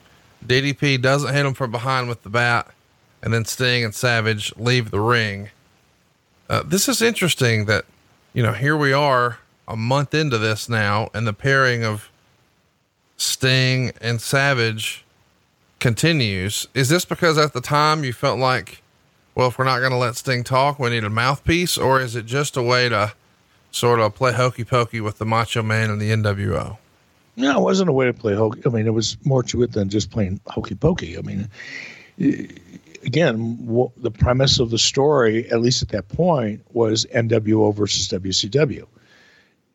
A lot of the WCW talent, as I talked about a few moments ago, had started to question the character, Sting, weren't really sure that they could trust him, which put Steve over the edge, which forced him into a state of mind that he had never been in before. Ergo, the massive change to his character and the mystique that ensued. Now by him, Sting, starting to come back, aligning himself with Savage, who at that point was a WCW guy, and against Hogan and the NWO. And then, who else can Sting trust? That's why he did the bat test. Now, all of a sudden, at this point, Sting is starting to put together teams of people, groups or individuals that he could trust, that trusted Steve. And trust was the commodity that was lacking in WCW because of what NWO was doing to them. They were disoriented. They were confused, much like society is right today over this fucking coronavirus thing, right? Everybody, people are buying up goddamn toilet paper. Well, quit buying so many fucking potato chips and Cheetos, and you won't shit as much. You won't need as much toilet paper. Use your head, right? That's go off on a tangent. I can't believe it. I'm going to go off on a tangent here. I went into Walmart the other day. I got up at 6:00 in the morning. And we're fully stocked here. I mean, I know I've got it better than most people, in terms of where I live and how I live in a crisis like this, right? But I've got a safe full of, rifles and ammunition. I got deer and elk, crossing my property all day long. I can look out over a lake that's full of fish. I got water. I got heat. I got plenty of food walking around my property. I'm good. No matter what hits the fan, I'm pretty fucking good as long as I stay healthy. But I do have certain things that we need. So Mrs. B sent me to Walmart, and Walmart has this thing, at least the one here in Cody, Wyoming, where senior citizens, God, I hate admitting this publicly, senior citizens, of which I guess I am one because I'm turning 65 in May, get in the store an hour before anybody else, before all the shelves get picked through. Now, I don't feel like a senior citizen, especially now. I mean, I'm getting myself in decent shape. I feel good. Nothing hurts. I've got no aches, pains, issues, or anything else. But I'm thinking, well, fuck, according to my driver's license and the AARP shit that I get in the mail every other day, I'm one of those people. So fuck it. I'm going to take advantage of it. So I go to Walmart. I go right back, to get, toilet paper and some of the things that I just want to have a few of. I'm not going to stock up on it. And of course it was all gone already. And I get to the counter because I bought something. I bought some razor blades or some shit. And I'm standing in line, and this lady behind me, first of all, she wasn't a senior citizen. She cheated, the bitch. But I look at her cart, and it's filled like with frozen fucking pizzas and 2-gallon jugs of Mountain Dew and Cheetos and Jiffy Pop and about everything you could possibly eat that wouldn't keep you alive for 3 days if you were on an island. And I'm going, what the fuck? Oh, and you know, she had toilet paper. She had gotten there before I did. She had, and I'm thinking to myself, bitch, if you just put all that stuff back, your toilet paper is going to last you a long time. But whatever, I kept it to myself. Anyway, sorry. Side note, where were we? More. You know what happens? You know, you and I have been doing these podcasts now for almost 2 years now, or maybe over. I can't remember. But I've learned, and I think you agree, that if you get me in the morning, because I'm just fucking jacked up on high quality coffee, it's kind of hard to keep me on the rails, or it's hard for me to keep myself on the rails, but it's way more fun. If you catch me at 6 o'clock at night, I'm kind of beat. I've been on the phone all day long. I got nothing. But these morning shows are great. Well, let's talk about something else that's great. February 17th on Nitro, Hogan's in the ring doing another promo. Sting starts to walk to the ring, but Savage stops in, and then they go to the back. The following week is Super Brawl 7. Sting and Savage are walking to the ring during the Hogan Piper match. But this time, Sting would stop Savage, and Sting walks away, thinking Savage is with him. But instead, Savage goes to the ring and helps Hogan and joins the NWO. The next night on Nitro, the NWO is in the ring doing a promo, and Sting appears from the back, entering the ring between the NWO and WCW rosters. And this is the first time Sting and Hogan are in the ring together since Fall Brawl 96. There's a face-to-face with Hulk. Hulk is going to hug him. Sting remains expressionless, but appears to now be with the NWO as the show concludes. This is really talking about your mystique and, you know, sort of the cliffhanger of what's going to happen next. It was. And I'm going to step into a little bit of a story about Mystique and why I think it's one of the things that's missing. And it's also one of the things that's easiest to achieve if you have the discipline to commit to it. As we did here, we proved it. And again, part of it was luck, part of it was timing, but also a part of it was understanding how people react to things and what was missing. And some of it goes back to, I know this is boring shit, right? It's not exciting. It's not telling a story about somebody who shit in somebody else's gem bag and all the things that happened as a result of it. But in the focus groups, because we did tons of them, that we did with TNT, we went around the country and we focus groups of wrestling fans. Hardcore WWF fans, WCW fans, people that love wrestling that watch it every week, people that used to watch it every week but don't, some people that just catch it every once in a while. I mean, they did a great job with this focus group. And you get a lot of input. You know, some of it valuable, some of it not so much because you kind of knew it already. But there was one consistent theme that I heard in every one of these groups around the country. And that was, we like to be surprised. And that drove so much of my creative, the things that I was passionate about, the things that I had a hand in directly, especially as it related to the NWO. And I think that scene that you just described between Savage and Sting, here again, what did we accomplish in that scene? If you break that scene down, you know, in the weeks previous, Sting finally had somebody that he could trust. He was finally putting together a team of people that trusted Sting, and Sting trusted them, only to have one of the most significant characters turn their back on him and betray him. And betrayal is a powerful, powerful tool to use in storytelling. Betrayal, envy, greed, the 7 deadly sins, you know, add to the list, whatever you want to do. But betrayal is a human emotion that we can all relate to. It's not an intellectual kind of thing. You don't have to think through it. You feel it, you see it, you recognize it. And it's powerful because so many people have been betrayed or fear betrayal or have betrayed others. And that's why it's so easy to recognize. So that was that beat right there. Let's keep it rolling. The March 3rd Nitro, Sting comes to the ring. The NWO is doing a promo. Sting's just standing there. He doesn't say or do anything. Later in the show, in the main event, Luger and the Giant are scheduled to battle the Steiner brothers, and it turns into a big fight thanks to NWO interference as they fill ringside and WCW guys are in the ring. Sting has his battle on the outside with the crowd chanting, "We want Sting." And with the show heading off the air, Sting stays standing on the outside of the ring. So we're still stretching this out. What side is he on? What's he going to do? March 10th is the spring break Nitro. Sting once again comes to the ring with the NWO, who's doing a promo. He just stands there, doesn't say or do anything.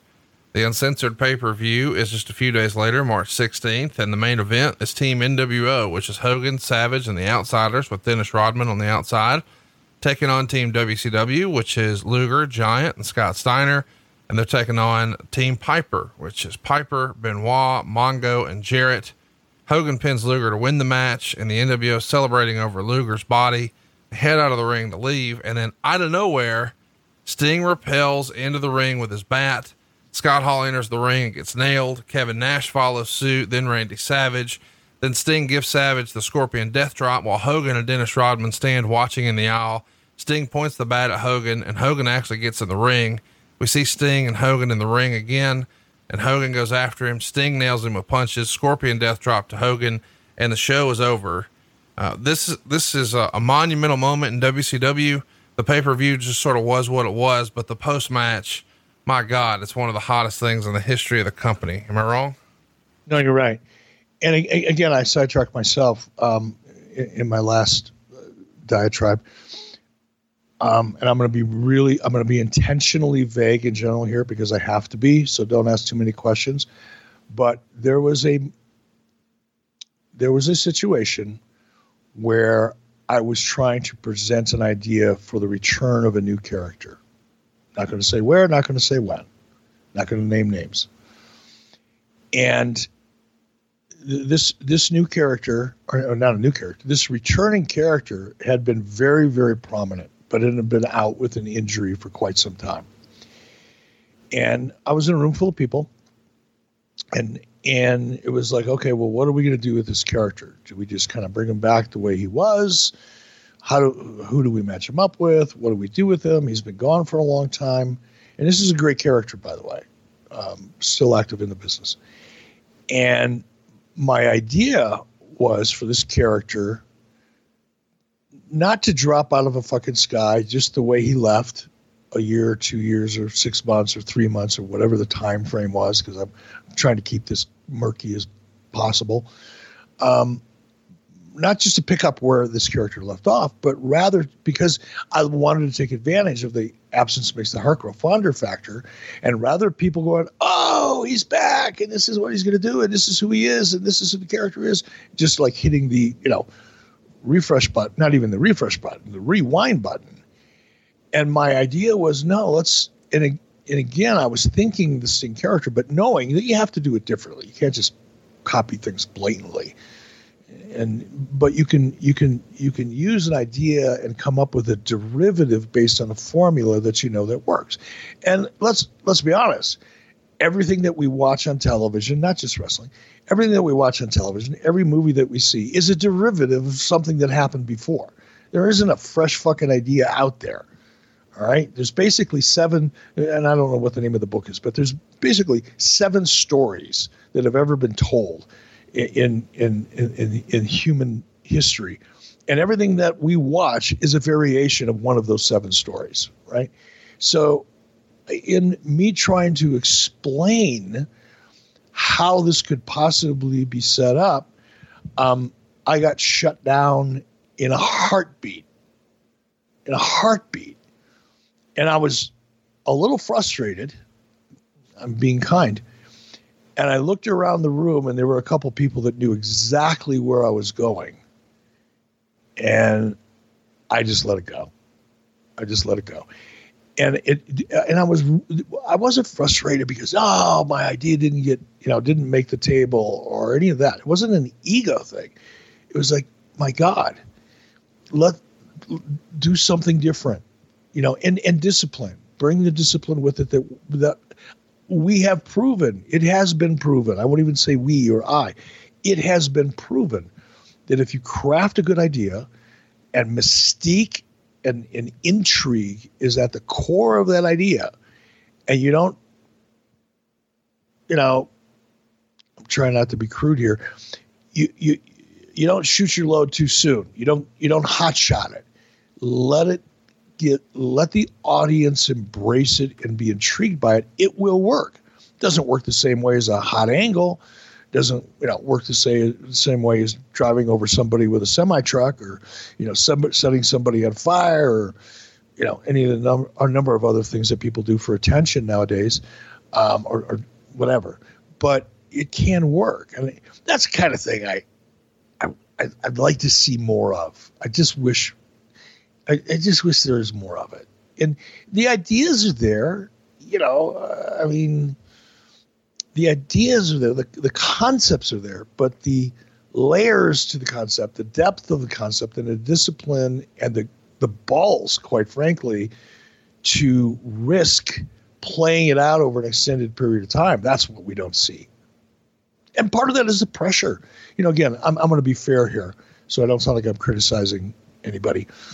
Part of it, part of the reason that we could pull off what we pulled off with the Sting character in 97, going back to what we talked about at the beginning of this show, I had the luxury of time.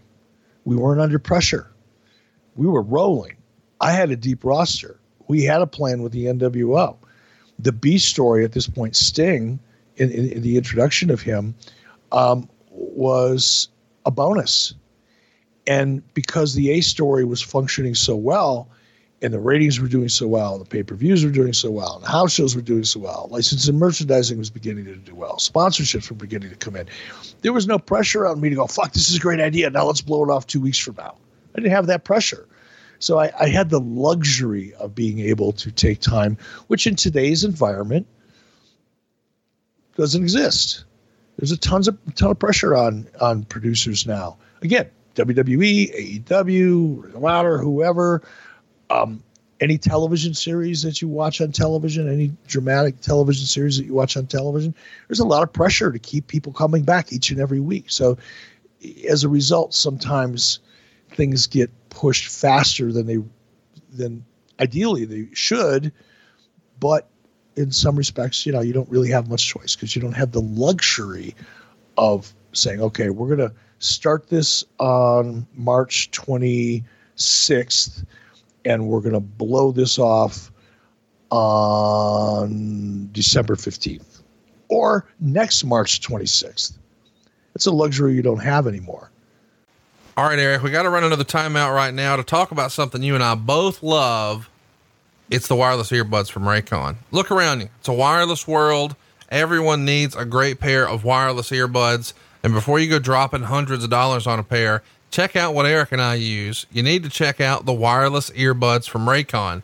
You already know that Raycon earbuds start at like half the price of other premium earbuds. But what you need to know is that they sound just as amazing as the other top audio brands. Their newest model, the Everyday E25 earbuds, are the best ones yet. You get 6 hours of playtime, seamless Bluetooth pairing, more bass, and a more compact design that gives you a nice noise isolating fit. Raycon's wireless earbuds are so comfortable, they're perfect for on the go listening or taking phone calls. I've had a great time with these. I first used them on a plane and I have been sold ever since. These are my go-tos around the office. And unlike some of your other wireless options, Raycon earbuds are both stylish and discreet. There's no dangling wires or stems. And you've heard us talk about how co-founded by Ray J, there's other celebrities, Snoop Dogg, Brandy, J.R. Smith, Cardi B, Melissa Etheridge. Everybody is obsessed with the Raycons. And now you can pick up a pair and see what the hype is all about. So it's time to get the latest and greatest from Raycon. Get 15% off when you go to buyraycon.com/83weeks. That's buyraycon.com/83weeks. You'll get 15% off your Raycon wireless earbuds. One more time. That's buyraycon.com/83weeks. And that's BUYRAYCON.com/83weeks. Yeah, I can't agree more. And this is fun because you really think about it. We're talking September, Fall Brawl War Games to now the end of March here, as you said. And, it's the first time we really know what Sting is going to do. Whose side is he on? He's let his intentions be known loud and clear here. He's with WCW and he's going after Hogan and the NWO. And the next night, the main event is the Steiner Brothers versus Harlem Heat on Nitro. Is ruined by NWO interference, but the WCW guys are here to fight him. Sting rappels into the ring, points the bat at Hogan, who's in the aisle. Hogan is not too happy about this and looks scared. Fast forward to April 7th on Nitro. It's the night after the Spring Stampede pay-per-view. Sting saves DDP from an NWO beatdown. He's rappelling into the ring with his bat. A week later on the 14th, Luger and Nash are wrestling, but the match ended quickly because of the typical outside interference.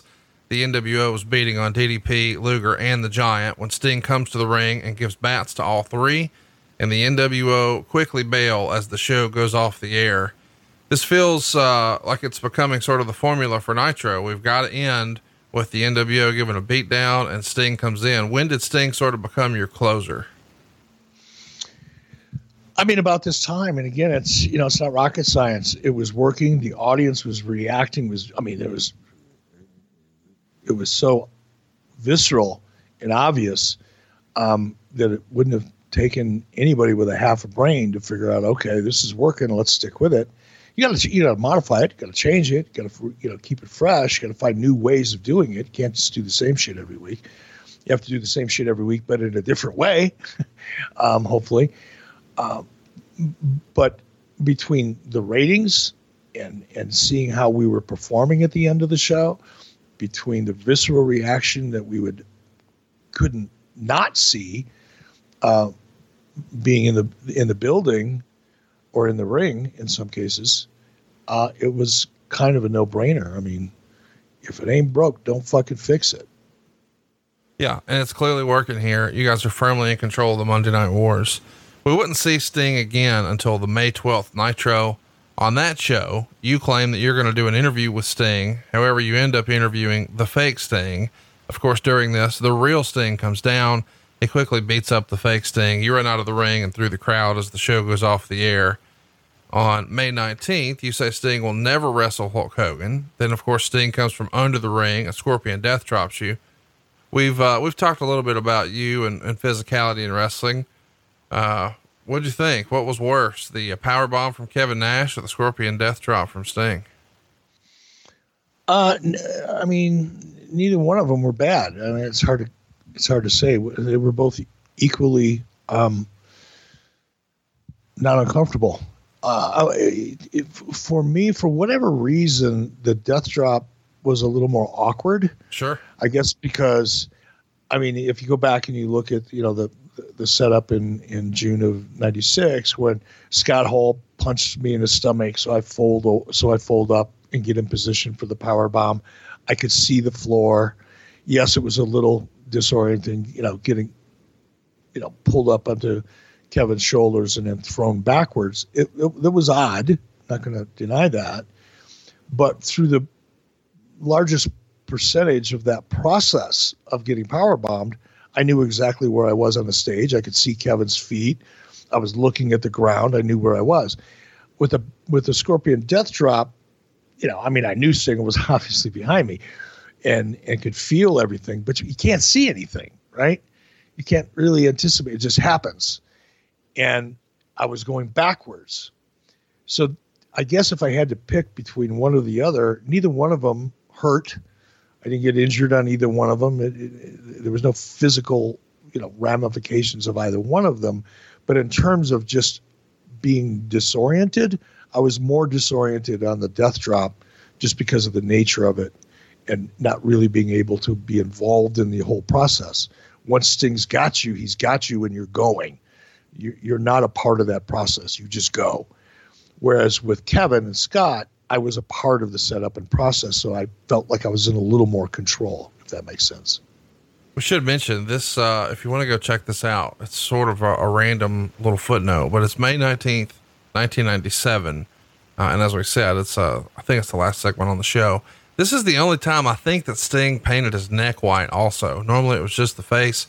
He went all the way into the shirt, so it looked like he was, trying to do the full body paint. Of course, that's not the case, but it's a different look for Sting. The next week, you and Hogan call out Sting, of course.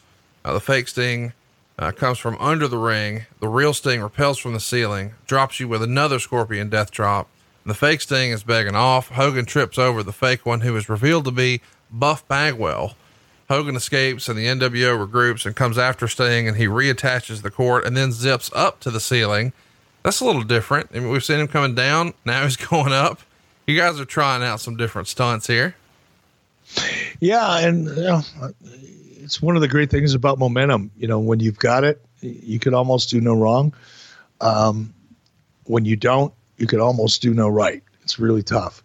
But at this point, we had a lot of momentum. Things were working. The character was resonating with the audience. The Sting character, the NWO story was resonating. Everything was resonating. So, you're right. We had to try some different things. Like I said a few moments ago, you pretty much are doing the same thing every week. You just got to find a little bit different way to do it to keep it fresh. And I don't know whose idea it was, but the idea of, Sting repelling back up was pretty fucking cool. The one thing I want to say here, and I'm not sure about the timeline, but as we're talking about the fake Stings and Jeff Farmer, and eventually, we brought New Japan into the fold. I was talking to Muda and Sonny a couple months back, and that according to Muda, and Sonny, the NWO angle in New Japan was financially the most successful angle in the history of New Japan. And we often talk about it, how NWO changed the business here in the United States and how significant it was for WCW and its revenues. But the NWO story and the fake Sting and Jeff Farmer, and along with Muda and Chono and others who eventually went on to become NWO Japan, was financially the most successful angle in the history of New Japan, according to Muda, who was there. Anyway, it's remarkable. This is the first episode of Nitro where we see someone from the NWO dress up like Sting. Of course, famously, back at Fall Brawl, we got the fake Sting, Jeff Farmer. But let's talk a little bit about dressing Buff Bagwell up. We're going to see other people do it, including comically Kevin Nash. But Buff Bagwell as Sting, that's maybe a little hokey, but maybe fun as well, because it feels sort of Scooby-Doo like, or I don't know, Spider-Man-esque, where other people are taking the Sting costume and dressing up, but it's a nice little wrinkle to the storyline. Yeah, I'd have to go back and see that, because it doesn't ring a bell with me in terms of, I know we did it, but I don't remember why or how. So I'd have to go back and kind of look up at the setup for it and to try to determine what the intention was. The June 9th Nitro, we'll see a big brawl where Hogan is going to attack DDP, knock him out with the WCW title. And in the middle of the fight, of course, Sting rappels down, takes DDP's body, and ascends to the ceiling with DDP attached to him. This is one of the most famous moments in Nitro history. Such a stunt. This is not something we've ever seen before. As we've seen him go up by himself, but it does feel like a superhero type move here to swoop in, save somebody, and seemingly fly away with them. Yeah, it was a pretty big idea. And you're right. You've never seen it before. You've never seen it since, and I doubt you ever will. But it was cool as shit. Oh, no doubt about it. I mean, it was so cool. And again, same idea, doing it just a slightly different way. We'd seen Sting dropping. We'd seen him ascend once before, I think. And now you're seeing him ascend, go up into the roof, along with somebody else. Completely different twist, or another twist on something we'd been previously doing as a way to keep it fresh. And it was cool as shit. Paige was nervous about that. Of course. I mean, and I don't blame him. I would have been too.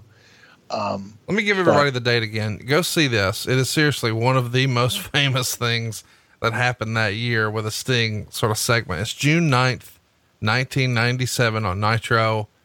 Man, it's so famous. Our buddies Wrestling Arcade, they actually made like a video game version of that I got to send to you so you can take a look at, because it had quite the effect on people. It's not something they'd ever seen before. And that's really what stands out. Yeah, it was cool as shit. I'm going to go back and look at it as soon as we're done here because I remember it, but I haven't looked at it in a long time. So I'm going to go back and check it out. On the WWE Network. Of course. June 23rd, a DDP Scott Hall main event ends in minutes due to interference from Randy Savage. The NWO beats up DDP for about the 300th time until Sting comes out of the crowd, scares him away. The following week, on June 30th, the NWO was beating down DDP in his weekly appointment to get his ass kicked, with the fake Sting hanging out in the crowd for whatever reason. And then the real Sting repels from the ceiling. Hogan runs away. On the July 14th Nitro, Luger is in the ring doing an interview with Gene, and the NWO comes out and surrounds him. A guy comes to the ring dressed as Sting with long black wig and a fake Sting mask. He walks through the NWO, gets in the ring, takes off the wig and mask, and it's Sting. And the show goes off the air. I really liked this wrinkle because we had seen, the fake Sting and Buff Bagwell dressing up as Sting. So why not have Sting impersonate himself? It's pretty fun. You would swear we were like eating peyote and shit when we were coming up with this stuff. But it was, we were just, when you talk, you open up show like 1997 had to be, one of the best times. And the way you're laying this out, Conrad, and I'm remembering it and seeing it in my head, it was such a cool time. And again, I'll say what I said a few moments ago. Momentum is a wonderful thing. Once you've got it, you can almost do no wrong. Without it, you can almost do no right. Well, we had momentum in abundance at the time. And because of that, here's the other thing that happens when you've got momentum behind you. You're willing to do things that you might not do before. Or otherwise, right? You're willing to take a creative chance that you might not otherwise take, either for fear of criticism or the audience just not responding or the talent not really being willing. A lot of reasons why. It's human nature. But man, when you got the Mo behind you in a real way, not because your ratings went up 0.2 of a point this week compared to last week, or that's superficial shit. Those are rounding errors that don't really matter on a week-to-week basis. But when you've got serious momentum behind you, it gives you the freedom to think differently and to try things that you might not otherwise try. First of all, you're coming up with ideas that you wouldn't have otherwise come up with because of the energy and the opportunities that momentum provides to you. And secondly, just inherently, I think humans being humans, you're willing to risk things you wouldn't otherwise risk because you've got a net. And that's kind of where we were. And that's why it was so much fun, because you're willing to stand on the edge of a cliff while you're creating ideas. And if you believed it and the kind of anecdotal evidence around you suggested that you're probably going to be right, you'll fucking take that leap. Whereas if you're getting your ass kicked every week, or you're struggling, or you're trying to maintain, you don't. And that was one of the reasons why 97 was so much fun. On the August 4th Nitro, J.J. Dillon is going to offer Sting a contract to wrestle Kurt Hennig. Sting tears it up, walks out of the ring and to the back. And later in the show, Lex Luger beats Hulk Hogan to win the world title. It's the highest rated segment ever in the history of Nitro, a 4.4. Lex loses it back to Hulk Hogan a few days later at the Road Wild pay-per-view. On the August 11th Nitro, which is coincidentally Hulk Hogan's birthday, J.J. Dillon's in the ring with Mean Gene. J.J. says he has a new contract for Sting. Sting comes down from the ceiling. J.J. tells Sting the contract is for a match with Six. Sting once again tears it up. And Gene asks Sting who he wants. The crowd starts chanting Hogan, and Sting leaves. We see another version of this on June 18th, where JJ is once again in the ring with Gene. Sting comes down from the ceiling, and this time JJ says, "Hey man, just tell me who you want." Sting grabs JJ by the tie, points to the crowd, and Gene says he's pointing at a sign that says Hogan. Sting leaves the ring and gets a sign that says Sting versus Hogan, comes back in the ring and holds the sign. Fast forward a week later, on August 25th. Listen, can we stop right there? Sure. That scene that you just described was 75% laid out, 25% improv. And the most important part of that was Sting going out and getting the sign. Yeah. That was improv. That's the beauty of, number one, experienced talent that really get it, that understand psychology and understand their character at a much higher level than you typically see. Not being critical, just is what it is. And again, the momentum, in this case, Sting had all the confidence in the world that he could make his point. He knew what the point was. He knew what the goal was. But in a spontaneous way, he saw a better way to tell it and to keep the mystique alive. Fucking cool scene that you just described right there. Really cool scene. No doubt about it. Very cool scene. Again, if you want to sort of go take a look at that one, it's August 18th, 1997. But the following week, JJ now understands, says Sting will wrestle Hogan. You're in the ring doing an interview with Gene Okerlund and you're saying it'll never happen. Sting walks to the ring from the back, and as he gets in the ring, you're saying it'll never happen. And, you tell Gene to tell him that. Sting is then standing behind you, and Gene says he'll tell him when he sees him. Sting puts his hand on your shoulder. You drop to your knees. Gene leaves the ring and calls you a chicken. Larry Sabisco on commentary says, "What's he doing? Proposing?"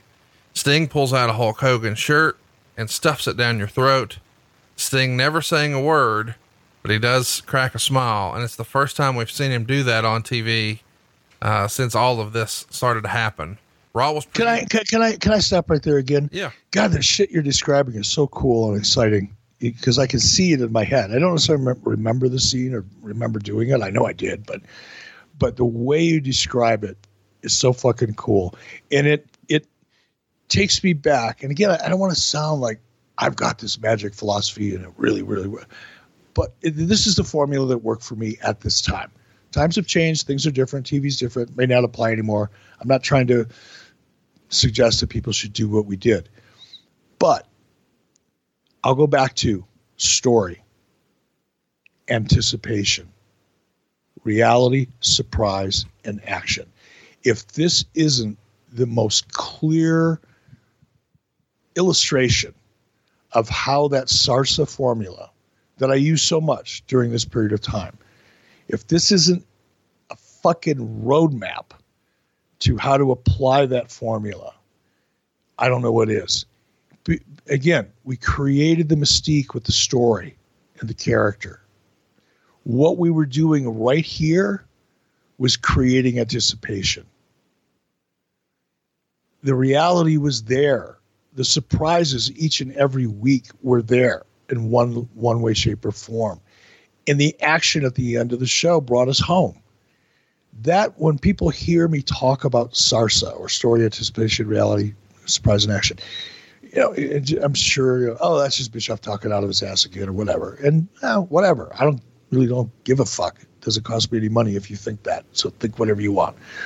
But if you really look at the things that have worked, not only the NWO and the Sting idea, go look at any other story or angle that had legs. I'm not talking about a month hotshot angle or something that's set up a pay-per-view or, one time or any of that kind of shit. But look at the stories over the last 2 decades, 3 decades, 4 decades. I don't give a fuck. If it worked and it was a long-term story, there are elements of those ingredients in that story. And the more focus and discipline I think that people have on really being honest with themselves and so going through the checklist. Okay, what is my story? From beginning to middle to end. And all the beats in between, because they're important. What are the beats in between? How is that first, I'll call it a first act. How is that, what are we accomplishing during that first act? Are we establishing the character? Are we establishing the character's strengths and weaknesses? Are we establishing the character's aspirations? Are we establishing the conflicts with the character? That should be the first act. The second act should be the conflict, and then the journey and almost failure of the character, if it's a babyface, during the course of that second act, and how that plays out over a period of time. And the third act should be, overcoming all odds and bringing it home. It's that fucking simple. It's just that simple. But for whatever reason, you don't see it all that much in wrestling. Everything is kind of week to week, show to show. And if there is any kind of a long-term play, it really doesn't have the right beats or the elements within the acts to sustain it at the level that it could or should.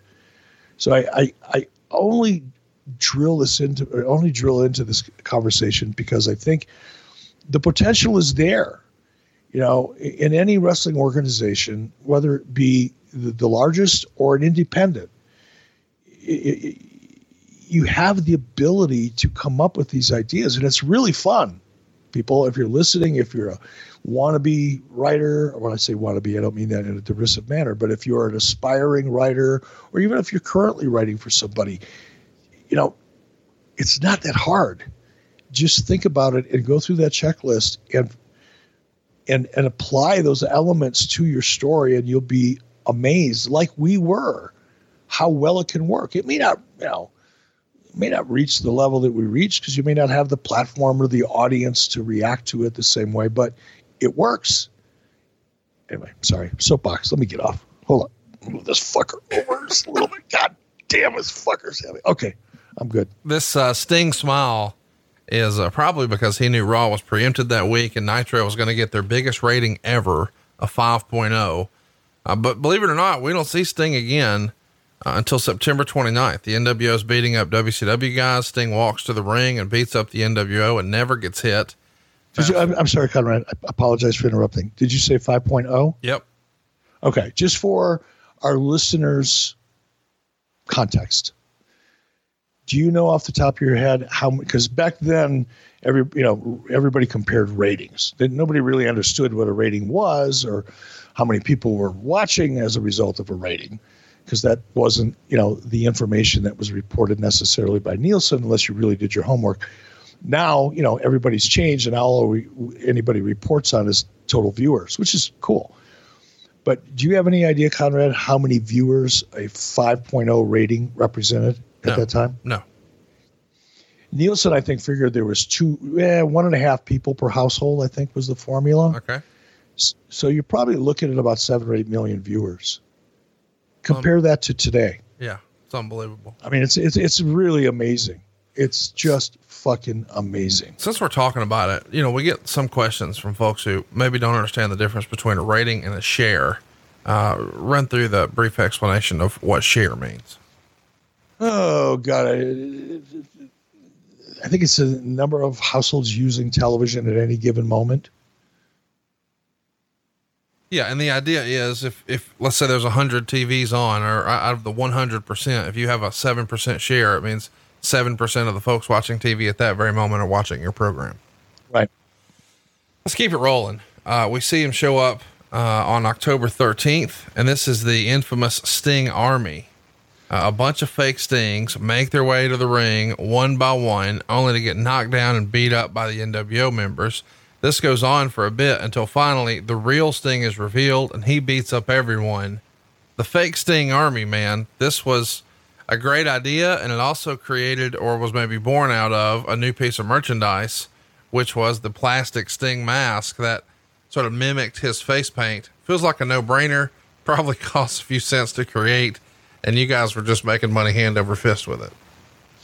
No shit, right? I wish I would have been a lot smarter about all that. I could have, at that point, I could have negotiated for almost anything I wanted, including probably a piece of merchandise and NWO stuff. Wish I would have done that. Yeah. I'd still be making money hand over fist. Absolutely. Some friends of ours are still doing real well with it. Mucker Futhers. It is weird when you think about the guy who created it doesn't get a taste, with the guys who wore the creation on TV, they do, but let's move along.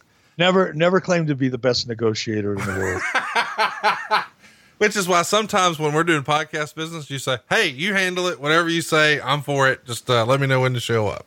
Well, no, that's a little different deal. I mean, look, my nature, my style, if you will, or my approach to things is, if somebody's better at something than I am, I'm not going to get in the fucking way by questioning or challenging or throwing a bunch of goddamn roadblocks in the middle of a process. So with you, it's like, hey, I've got an idea, Eric. I'm thinking about doing it. Fuck it. Let's do it.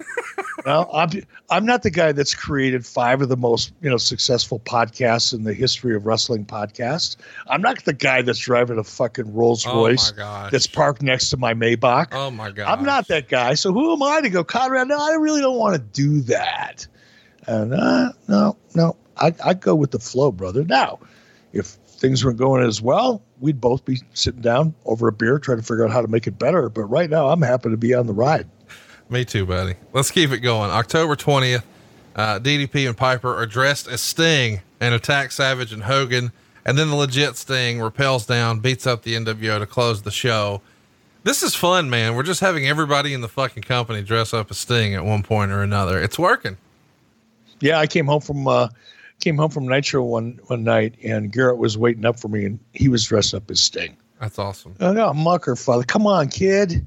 Come on.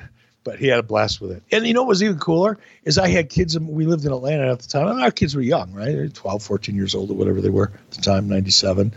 Garrett would have been, how old would he have been? 84. He would have been 13 years old. So him and his buddies were out for Halloween, and Lori and I are handing out candy to the kids. And I've got kids coming to my house dressed up like Sting. And they don't even know me, by the way. It's not like they came to my house and go, oh, let's go to Bishop's house dressed like Sting. These were like little kids from outside the neighborhood that didn't even know who I was. And they were coming to our house dressed as Sting characters. It was fucking awesome. Hey, I'm curious. Did Garrett get any shit in school about his dad running the NWO? Yes and no. I'm not bragging on my kid, but he got his black belt when he was about 12, 13 from Ernest Miller, by the way, the Cat Miller. And he had been training in karate and martial arts. And I started him, wrestling as a 5-year-old in amateur wrestling. And Garrett's a physical guy anyway. He's much more of a natural athlete than I ever was. He just is. And he did, but he pretty much laid down the law early on in Atlanta. And he'd get a little bit of shit. He'd whip somebody's ass and he'd get expelled from school. And I'd go, great, let's go jump on a plane and go fishing. I was like, cause I told him, I said, people can say whatever they want to you. They can make fun of you. They can call you names, whatever. Don't react to it. Don't sell it. Just move on. But the minute somebody lays a hand on you, all bets are off. Do what you need to do. Just hurt them, because eventually the word will get out and people will quit doing that shit. And I basically gave him a hall pass as long as he didn't touch anybody first or threaten to. You can't get away with that either. So you touch me, I'm going to kick your ass. That's encouraging it. But if somebody grabs you or starts pushing you around while they're giving you shit, just beat the fuck out of them and don't let them up until they can't get up on their own. And then nobody will bother you anymore. And he kind of took that advice and caused some problems in school with him for, couple weeks or a month or two, and then after that he had no more issues. Just as a kid, it feels like it would be kind of cool. I don't know, bring Sting to show and tell. It's fucking hilarious. Well, yeah, that wasn't going to happen. Yeah, but I'm busting balls. Come on. No, he got his fair share of shit, but he also got his fair share. Oh man, that's so cool. Probably more of that than. You'd have bullies and people that, trying to get attention that would give him shit. But I would say 80% of the people in his school or his classes or people that he knew were all really excited about it. God damn it. Shit. Those are the noises I used to make when I cut my bag meat before I knew about manscaped.com. Thanks to Manscaped for turning my loud shrieks into multiple peaks. Eric, we love Manscaped, and we love that our balls are nick-free now, right? Nick-free, aerodynamic, smooth as a baby's behind. Very, very popular nowadays. Start taking notes. Manscaping accidents are a thing of the past. No more nicks and cuts thanks to the Manscaped Lawnmower 3.0. They've still got the same great skin-safe technology. It's going to keep your bad boys nice and smooth. They spent 18 months perfecting the new and improved Lawnmower 3.0. The battery lasts up to 90 minutes. It's got an LED light. It's even got a cool charging stand. It's a rapid charging dock. Well, everybody's loving the Lawnmower 3.0. It's changed their life. but please stop sending before and after photos to our socials. We don't need to see your junk, but we do need to see you try this for yourself. Seeing is believing. You can get 20% off plus free shipping when you use our promo code 83weeks at manscaped.com. One more time. That's 20% off and free shipping with the promo code 83weeks at manscaped.com. One more time, 20% off with free shipping at manscaped.com. Just use our promo code 83weeks. Your partner, your dick, and your balls will thank you. Yeah, I mean, wrestling was super hot. This era, the NWO shirt specifically, and then of course, not too long after, the Austin 316 shirt, it made it cool to wear wrestling shirts to school. I mean, that was really the first time it wasn't ever quote unquote lame to be a wrestling fan in school. That's, and that's another thing. And again, I guess I am being a little bit critical, or not critical. It's just my observation is that to this day, I look at merchandise across the boards. I'm not picking on anybody, but nobody's coming up with shit that you could wear to a bar and try to get laid. Everything has got a picture of a wrestler on it, or a slogan or a catchphrase, or some other graphic image that if you put that shirt on and you're at a wrestling event, cool, you're one of us. But if you're wearing that shirt and you go out at night, you're kind of a fucking geek. And when somebody comes up with merchandise that is cool enough that you could wear it to a wrestling event and away from a wrestling event, and you're cool no matter what, or the shirt is at least, you're making money. But man, I just keep, the obvious, let's do a shirt with somebody's picture on it. Oh, fuck. Like I'm going to wear a shirt with a picture of another guy on it. Especially a guy that looks better than me. What the fuck? No, I'm not doing that. Well, you could wear any shirt you want over at ericbischoff.com. We've got a shirt that says, yes, I am a model. It looks just like Rick the Model Martel. We've got the Sesame Street Deathmatch shirt. We've got Eat, Sleep, Fire, Honky Tonk, Repeat. That's a good shirt. That is a good shirt. Make wrestling unpredictable again. Eric's Donkey Show, where the big boys play, straight out of catering. So many fun things on here you've got to take a look at. Maybe my favorite is Eric, Arn, Tony, JR, Bruce, and Conrad. And then the old, since we're talking about Sting, we've got a big bag of Sting. To be the man, you must be tan. Lots of fun stuff on here, but perhaps the one that everybody is going to love the most right now, the often requested I Hate Conrad Thompson shirt. So if you're listening to this show but think, man, this would be better if Conrad Thompson was not on this show, well, that'd be easy. Go pick up a shirt. I Hate Conrad Thompson at ericbischoff.com. Well, better yet, go back and listen to some of my earlier podcasts before Conrad and I hooked up, and you'll feel much differently. Let's keep it going. The October 27th Nitro, a match between Hogan and DDP ends prematurely. There's a big brawl with DDP getting beat up just for old time's sake. Sting comes out of the crowd, cleans house again. And a week later, on the November 3rd Nitro, we see the contract signing between Sting and Hogan. And this is only shown for a few minutes. Interesting concept here, this contract signing, where we've also got, I think we use this contract signing as a way to introduce a TNT movie, and then we would cut back. All in all, this is probably not good for WCW, but you're trying to be a good partner, right? Well, gotta be, you know what I mean? You gotta service your client. That's what we were doing. The November 10th Nitro. This is the night after the Montreal Screwjob. Of course, we know what happened there. You and Hulk are in the ring and you're challenging Sting to come down. He repels from the ceiling, walks to the ring. When he gets to the ring, he takes his gloves off and he gets in Hulk's face. The NWO runs to the ring. Sting turns his back on Hulk to face them. Hulk hits him from behind and the NWO beats up Sting. Hulk's hitting Sting with a bunch of leg drops. And this is the first time that we've seen Sting not just take a punch, but actually get beat up. And it hasn't happened until this point. I guess now that we're sort of on our march to our main event, we've got to let the heels, quote unquote, get some heat on him, right? Yeah. And the plan at this point, that you're discussing was for Sting to go over. So getting heat on Sting wasn't a risk at that point. You know, and if we're supposed to just suspend disbelief for a minute, it is worth asking. He saved DDP's ass 843 times so far in 1997, but DDP doesn't come down to save him. Lex Luger doesn't come down to save him. The Giant doesn't come down to save him. And I guess in storyline, this should make Sting angry at WCW for not reciprocating the help. Yeah, that was a flaw. Definitely a flaw. Because it wasn't like, as you pointed out, if this would have been by design, if it would have been an error of design as opposed to an error of omission,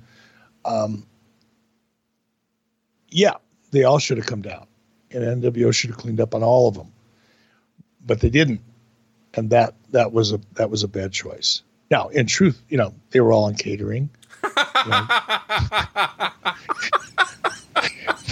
They were all busy eating fucking, grilled turkey and because, it was a holiday season and there's a lot of great dressing backstage, and the cranberry sauce was fucking phenomenal. I love good cranberry sauce, by the way.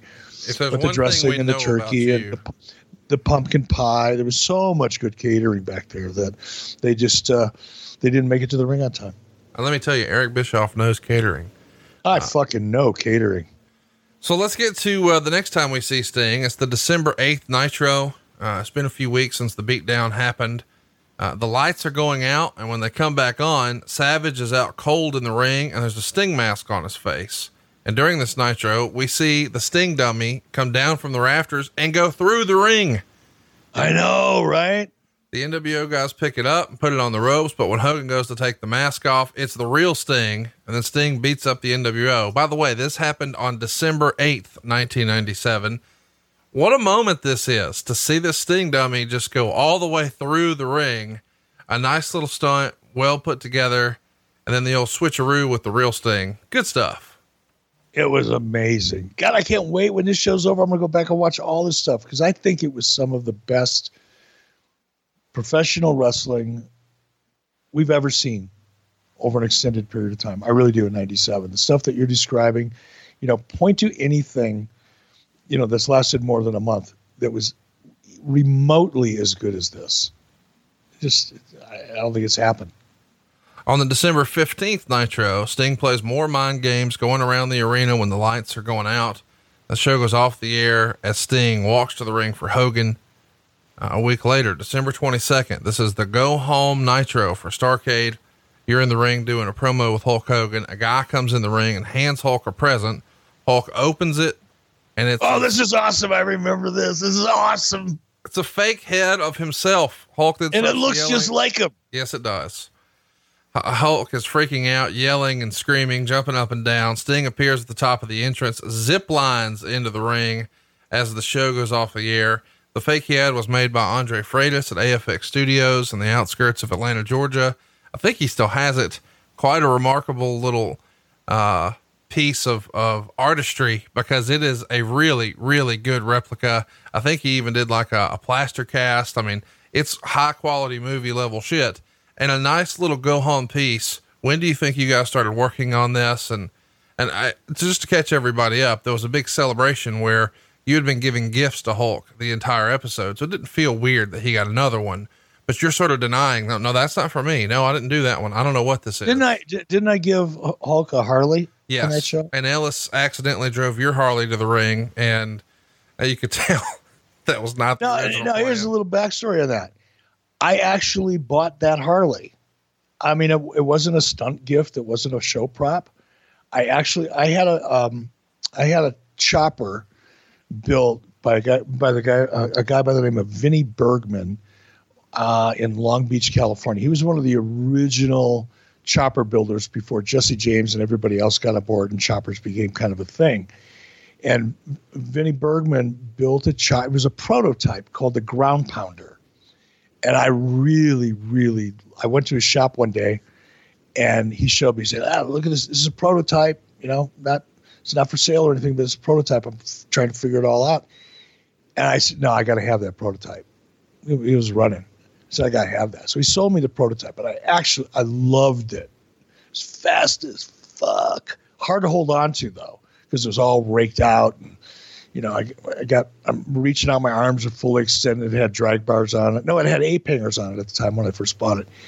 And my arms are fully stretched. I literally would have like the tips of my fingers and maybe a little bit of the second knuckle, onto the throttle and the brake handle. And I'd hit that thing. It had like a 88-inch cubic inch. No, it was a 96 cubic inch S&S motor on it, which is really fast. But on a chopper, there's no weight. It's just a frame and wheels. Yeah. And I'd hit that thing. And I remember they delivered I was staying at the Ritz-Carlton in Marina del Rey, California, when Vinny and his team delivered the bike to me. And I couldn't wait to get it out. So I don't know if you've been to the Marina del Rey, Ritz-Carlton there, but it's got that little circular parking lot and a nice road out in front of it. Well, I got on that bike and didn't really get a feel for it. I've been on motorcycles all my life. Got out on the main street there that the Ritz-Carlton was on, and I, like an asshole, decided I was going to give it a little bit of gas. I'd never been on a bike that fast in my life. It threw me backwards. The torque of that bike threw me backwards so much that I grabbed a hold of the throttle to try to hold on. But because I was falling backwards or, being pulled backwards, I actually, laid more gas on it. I damn near lost that motherfucker. But I figured it out after a while how to ride it. But it was such a cool bike. And Hulk had actually bought me a Harley for Christmas in 95. Didn't expect it, had no idea it was coming. I wasn't making a ton of money at the time. I don't know where I was in the pay scale, probably a couple $100,000, which is a lot of money. I'm not saying it wasn't, but it's not like I had money to burn. Buying a Harley with 2 young kids wasn't on my list of things to do, nor Mrs. B's. So I was at home one day and got a phone call and said, "Hey, there's something waiting for you down at this Harley shop." I thought, "Oh, that'd be cool. Maybe somebody bought me a jacket or something for Christmas." I go down there, and it's a 1995. It was called a Bad Boy. Was the model? It was a Springer. And I thought, well, wow, that is fucking awesome. So when I finally started making more money, I decided to return the favor. So that bike that I gave him was identical to mine, and I think that motorcycle is in Hogan's Beach Shop in Orlando. Yeah, we saw it there a couple years ago. Yeah. Yeah. So that was a legit Christmas gift, by the way. Talk to me about the head coming out of the box and doing a little movie magic here. Well, you pointed it out. I mean, that was Andre. Andre Fritas was an extremely creative guy. A little on the dark side, a little spooky, but super nice guy and amazingly talented. And I do believe that was his idea. Not mine, not Hulk's. It was like, hey, what if we did this? Because he was, smart guy. He was watching all the stunts we were doing and the variations of those stunts and ways to keep things fresh and keep the audience off balance and still stay within the context of the story. And I think that was his idea. And it took about 6 weeks to pull that off. Really remarkable stuff. Again, if you want to see the head in the box, what's in the box, sort of Seven style, it's December 22nd, 1997. And of course, 6 days later, the biggest pay-per-view in WCW history, Starrcade 97, easily the most anticipated match in WCW history. You thought Flair and Hogan was a big deal. Man, you took your time telling this story. Sting Hogan for the world title, the biggest. We did a whole episode on it. We don't need to get into the ins and outs of that one. Check it out in the archives. We've already beat this up and debated it so much that I don't think we need to do it again, but, thank God. Oh my, you just made my day. During 97, Sting becomes the number 2 merch seller in the business without even wrestling one match. So to be clear, the NWO in 1997 selling more than everybody. I know people like to think that the Austin 316 shirt was huge in 97, and it was, but it would really take to another level. Stone Cold shirt sales would in 98. In 97, Sting is number 2, and he doesn't have any matches until the end of December. Who was number 1? The NWO. Oh, yeah. Okay. So the NWO was number 1 in the entire industry. Yeah. Across the board. Yeah. So NWO is number 1. Sting is number 2. I didn't even know that until you told me that. That's really interesting. Pretty remarkable. Meltzer would write about the match that we've decided we're not going to talk about. It would turn a great phrase to say that 16 months of work was exposed about halfway through Sting's walk down the aisle and before he ever got in the ring. The mythical superhero turned human right before the fans' very eyes. It wasn't as if it was a bad wrestling match that did it, although the match itself was bad. But you could see the initial pop after all the hype and special effects didn't even last until Sting made it to the ring. The match itself was a struggle. The finish was totally botched up. Sting did leave as champion, but after WCW's most successful quarter in history, the record-breaking show raised more questions about the future than answers than the record revenue will provide.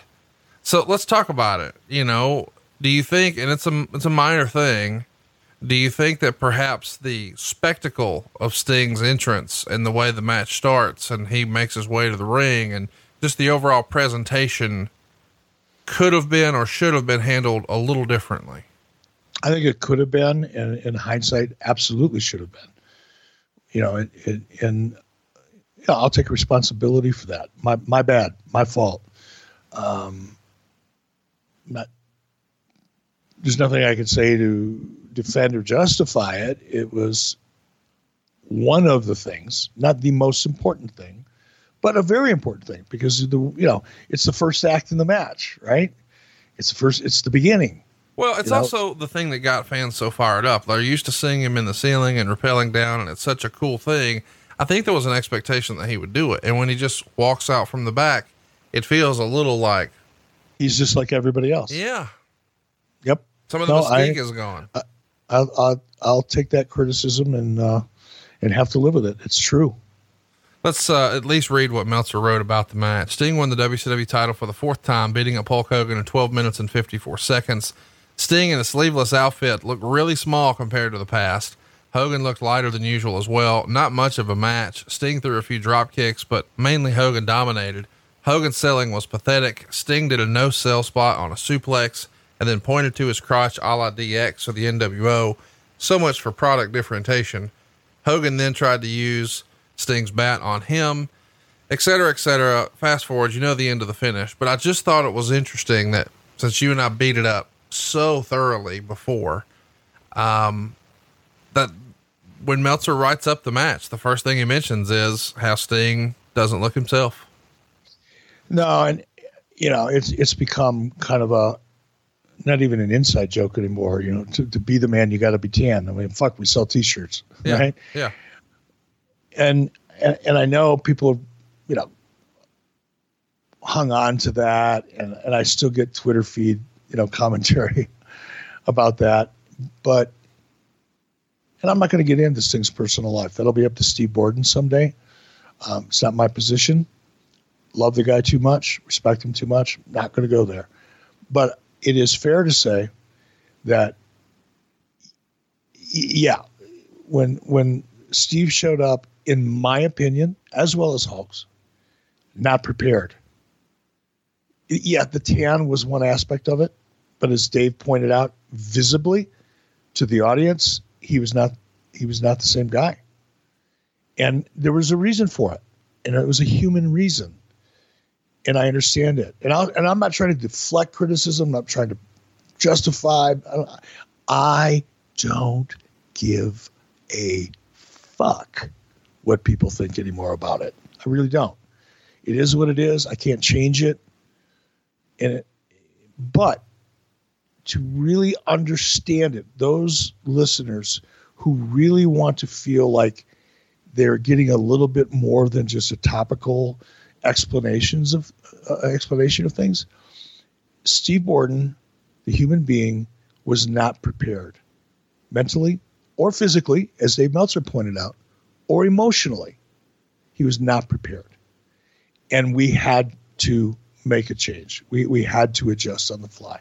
We had to think about, okay, all this great story, all this great planning, and I don't mean to, I'm not trying to make anybody feel bad. It is what it is, was what it was. And we've all lived through it and prospered, so it's good. But in that moment, it was not the same Steve Borden or Sting in the eyes of the audience that we thought we had. And the rest is history. About that match, Sting once said in an interview, quote, "Very, very hard thing to live up to. They pushed it and pushed it and pushed it and pushed it. And yeah, it was very, very difficult. I was out of the ring for 12 months and Hogan's knees were really bad at the time.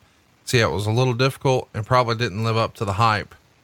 And what's sort of weird and stood out to me really in a big way at the time is after the match, which Meltzer gave a 1/4 star to, Sting's first words into the camera are in Spanish. He says something, mamacita. Weird. You just go back to my previous comments, man. Yeah. There's been rumors, and we've touched on this before, but I want to just follow up. There's been a lot of rumors because of the way the finish happened. We're a month removed, or maybe 6 or 7 weeks removed from the Montreal Screwjob. Bret Hart's going to stomp in and say, "Oh, I'm not letting this happen again." So we're trying to tell a similar story to the quote unquote smart fans about what's happened on the other station. Earl Hebner was a big piece of that. There's been rumors that you guys tried to sign Earl Hebner away from the company in order to be a part of this match, which I guess would have made sense. Do you remember that being even a discussion? Could have been, it could have come up in a booking meeting. When you say, we tried to sign him, I don't think that's true, but it doesn't mean that there wasn't some discussion about it. Yeah, there was at least an idea. Let's talk about the next night. They do a rematch. The show goes off the air while the match is still going on. It's an old trick from the 80s, I guess, to get fans to watch the next week. But I don't know. It does feel like, as great of a 1997 as it was, the finish is a bit of a letdown, perhaps due to, maybe we're not paying great attention to the details. Like maybe Sting should have came down from the ceiling. Maybe we overbooked ourselves with the finish with Bret Hart and a fast count and all the other stuff. But you've also got, as you said, there's an underlying, he's just not himself right now. If you had to go back, is there much you could or would change about the way 97 finished, here in late December with Sting? Well, sure. Sure. That's the luxury of hindsight. Either being an armchair quarterback, which most people are, or almost everyone is, or 20/20 hindsight. Of course. Had I known then what I know now, of course. How many times have we all said that to ourselves? Sure. Fuck, had I known that the winning lottery, the Powerball ticket was going to be sold in New Jersey last August 14th at a 7-Eleven store, I would have been first in fucking line for it. But you don't know what you don't know, and some of it was, there were a lot of things, it was, no, let's kind of look at a couple things that were going on at this point. We self-inflicted some damage, right? Momentum, botched finish, bad match, not setting it up properly, as you and Meltzer pointed out, or as Meltzer pointed out, you reiterated. There were some things that we could have done to, but guess what? The match would have still been the match. The guy wasn't in it. Yes, I used, the fact that he didn't have a tan as an example, one small example, because I wasn't, nor will I now, go into great detail. But that was one example of just not being, some of the basic things. It's like showing up to fly a plane and leaving your glasses at home. There's some basic shit you got to kind of, bring with you to work. Right. And yeah, that was part of it. Sting was right in his recap of that match. Hogan was hurting. His knees were bad. We should have, in hindsight. What could I have done differently? What could Hulk have done differently? What could Sting have done? What could we all have done differently? In Hulk's case, rather than trying to, just power through and having the same type of match that he had in the past or could see in his head, which is probably more the case, his body wasn't listening to his brain. It couldn't. It's not that he didn't want to. It's just that his body wouldn't do what his brain was telling him to do. And it was obvious to the audience. And it was because of injuries, not lack of effort or caring or wanting to put forth the effort. It was what it was. But could we have laid out a match that took those things into consideration as opposed to trying to work around them unsuccessfully? Absolutely. Would that have made a difference? Maybe. Had Sting been in the right frame of mind and prepared? Maybe. But the other thing that, everybody has to keep in mind is by this time, WWE's pouring on the gas. Oh, yeah. All right. 97, they were flogging themselves with wet rolls of, tissue paper. They were beating the fuck. They couldn't hit their ass with both hands at a compass in 1997, 96. By late 1997, I think it was late 1997, Vince McMahon did his famous, we're going to reinvent, creative, and we're going to listen to the family. And he knew he was getting his ass stomped, and he had to change his, tried and true formula of, character-driven kind of animated cartoonish storytelling. And he started to adopt what we were doing with the NWO, which later became the Attitude Era. And they did it in a powerful way. And by 1998, end of 97, early 98, it wasn't just that we were making missteps. It was that WWE was making big, correct steps and repositioning their product in the way they presented it to their audience. So it was kind of a double whammy of self-inflicted, damage, as well as pressure being put on us and the audience being taken away by some of the crazy over-the-top Attitude Era stuff that was going on in WWE. So it was a double whammy to a degree. We took to Twitter and asked if you guys had any questions for Eric. And if you'd like to ask a question about next week's show, follow us on Twitter at 83 weeks. That's at 83 weeks.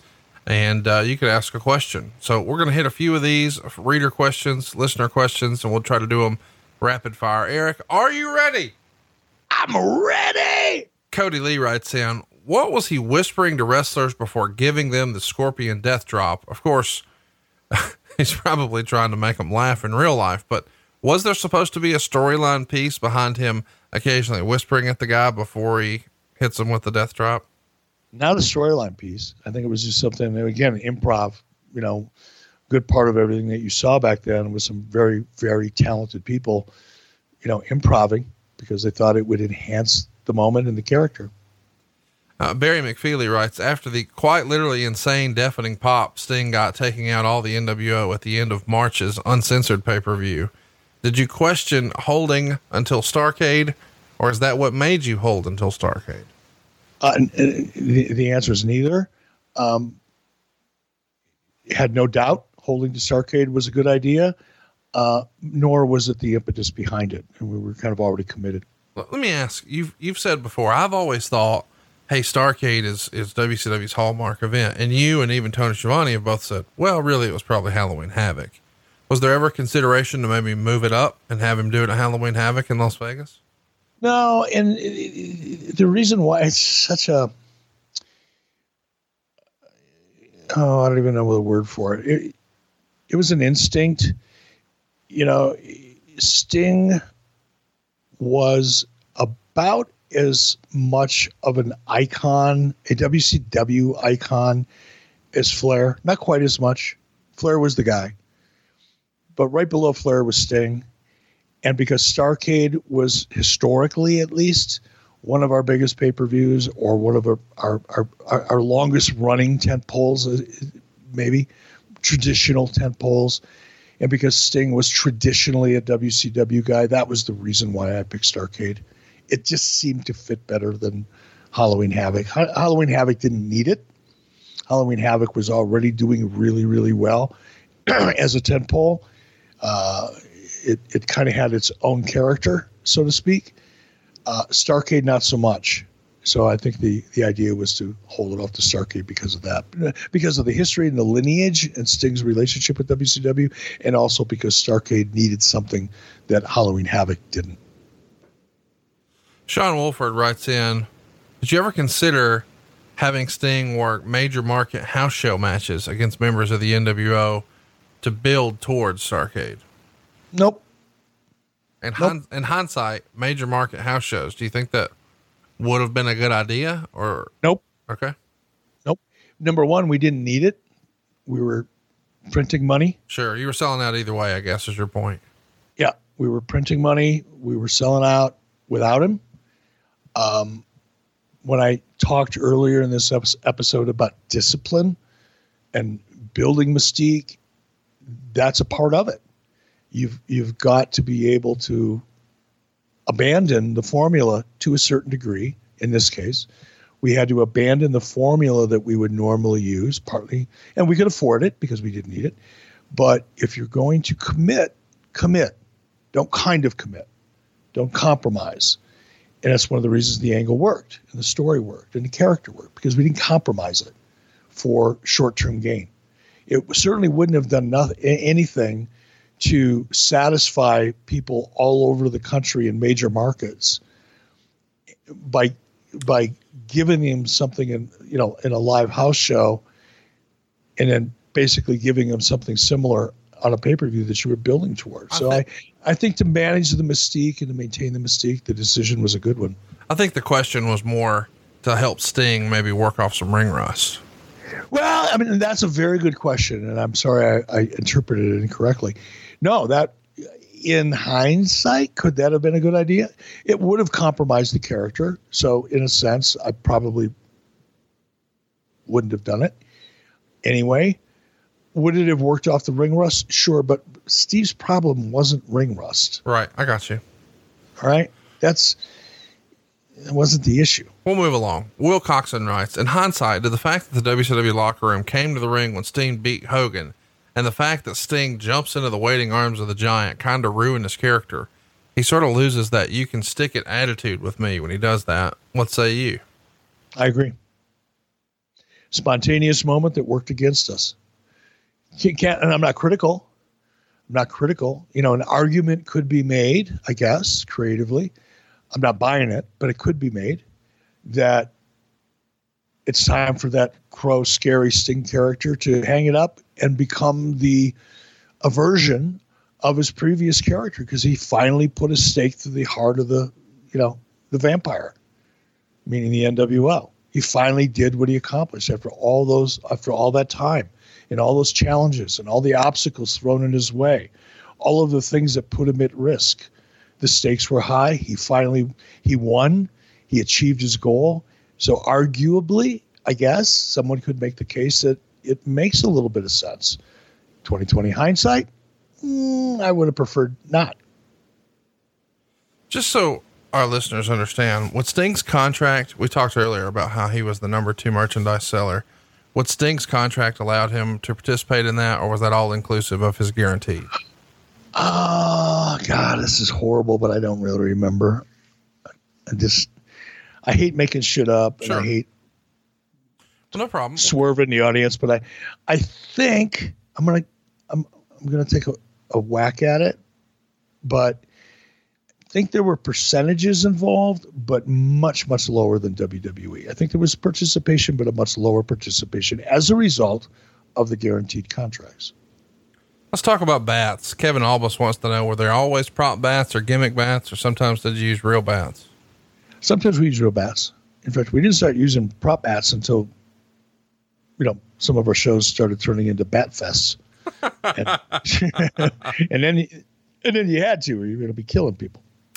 C Jerk J wants to know, did you have Sting work out at the power plant to prepare for his main event with Hulk Hogan? No. All right. And I'll go back to what I said earlier. Sure. No. There's a lot of debate, and I don't know that it could really be argued. I think most people think about all the great moments in Sting's career, and they would maybe point to different matches. But Sting's best year's probably 1997, and he had one fucking match or two. Amazing, isn't it? Yeah. Amazing. Remarkable. Just shows you what can be done if you have a great imagination and you're committed and disciplined and you get lucky and all the things that go into success. It's not one thing. It's really not. I wish it was, because it would be so much easier and there'd be so much more success. But it's a great idea. It's original ideas. It's planning. It's execution. It's timing.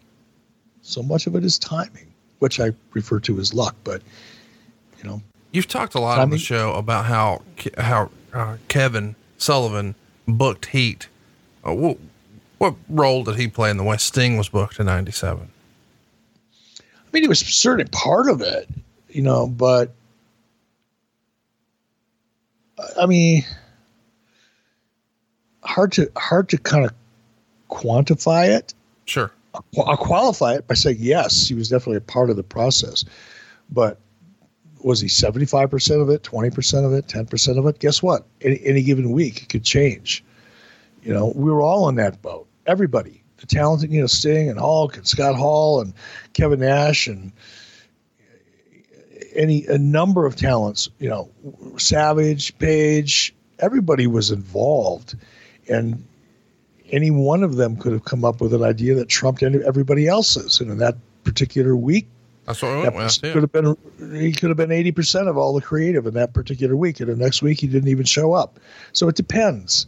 I would say across the board, Kevin didn't have a lot to do with the NWO angle as far as the conceit of it, the idea of it, the original premise of it. In fact, nothing to do with it at all. But what Kevin did do, and I think if it was up to Kevin Nash, funny, I talked to Kevin.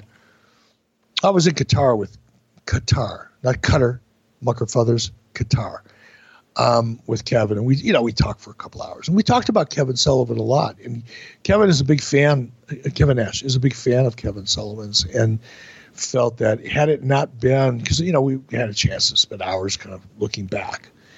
And Nash felt that had it not been for Kevin Sullivan and his ability to manage the talent, and by manage the talent, I mean giving them, emotional and psychological aspirins to get through the fact that the entire formula was being turned upside down and on its head, and that the baby faces weren't getting comebacks, and at least in the very beginning, and the crucial, evolution of the NWO story. It took a lot of convincing and counseling and hand-holding and babysitting and cocktails and all kinds of other things to get talent through the fact that the formula that they've been using throughout their entire careers at that point was now being thrown out the window, and anarchy rules, and convincing them that eventually the baby faces will make their comeback. Not next week, not next month, maybe next year. And that was a tough pill to get a lot of talent to swallow, because they were on firm ground. There was no terra firma anywhere near them. They were walking in quicksand every single week when they showed up, because the formula, their experience, all the things that they learned was in many respects being tossed out the window, and they were being asked to learn a new psychology. Valentine Michaels writes in, did WCW ever get a cease and desist from Miramax for Sting's makeup being an exact copy of the Crow makeup? Nope. We probably would today. Sure. Fast forward, if it was, if the NWO and every aspect of it was, being revealed today, you'd probably get a couple dozen lawsuits from a bunch of different people. But fortunately, it was 1997, and we didn't have that issue. It's so weird to think how much of this is just great timing too, because really, if you think about it, given what we know, the tragedy is going to be with Owen Hart, had that happened before this Crow character, he never would have been in the rafters to begin with. I doubt that. You think maybe you still would have? We did. We dropped Sting out of the rafters after Owen Hart. I just don't think it would have been as often, as I guess my point. It was a staple there for a while, where it felt like every single week afterwards. You know what I think though, Conrad? We wouldn't have not done it, but I don't think the audience would have been as excited about it. Yeah. I don't mean that the risk changed. I just mean, from a, I don't know, sensibility standpoint, maybe it's not the right thing. We weren't there. And I certainly don't mean any disrespect to Owen Hart's family or any Hart for that matter. But when somebody gets killed on a NASCAR track, when Dale Earnhardt Sr. got killed on a NASCAR track, yes, they made modifications, helmets changed, there was an analysis done, but people didn't stop driving. Yeah. You know what I mean? And we did the same. We certainly, double checked and, reevaluated what we were doing for safety issues as a result, much like NASCAR did, but we didn't stop doing it. But I do think your point, had timing been different, and it's hard for me even to talk about this, but if the Owen Hart situation would have happened early in 97, even though we may have continued doing it, I think the audience would have reacted adversely to it. Yeah. At the very least, it wouldn't have been something that they got nearly as excited about as they did. There's lots of questions about, Sting that day. And I know we've sort of tiptoed around some stuff, so we'll try to answer this however we can. But Brian Darby writes, considering Sting did not rappel from the ceiling, nor did he go over cleanly, I've heard there were outside of the ring issues. I have to ask, in your opinion, did Sting arrive to Starrcade intoxicated? No. Yeah, I've never heard that. That's not it. That was not it. Yeah. It's got nothing to do with it. And if I've ever said anything to imply it, I want to make it clear right now. I didn't mean that. That was not the issue. It was a personal issue, not related to drugs or alcohol. Marcus Steele Wright writes in, on the November 10th, 1997 episode of Nitro, why did Eric let Hulk Hogan show Sting without his face paint on the set of a movie while he was in the ring? Later on in the night, does Eric think the NWO beatdown of Sting was a mistake? Maybe he'd do it a different way today. I'm going to pass on that one because I don't remember it. Well, what I do remember is that we've got a lot of new stuff on our brand new super Patreon. It's adfreeshows.com. You could have listened to this show early and ad free if you were a supporter over on the new super Patreon. And right now there is a brand new bonus episode up of maybe one of our most requested topics. It's the story of Eric Bischoff's 83 days in the WWE. Of course, it wasn't exactly 83 days, but that became the joke. We even sort of tongue-in-cheek referenced catering a few times here. Eric, we taped this episode earlier in the week. Now fans can hear your side of the story at adfreeshows.com. Do you regret doing it? Or are you glad you finally got some of that off your chest?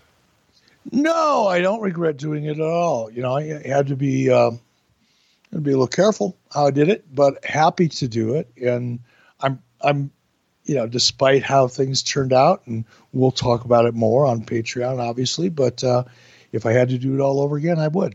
So there you go. Tune in for more details. Absolutely. Adfreeshows.com. You get your shows early. You get them ad free. You get all the notes and research we do with the show and some bonus content.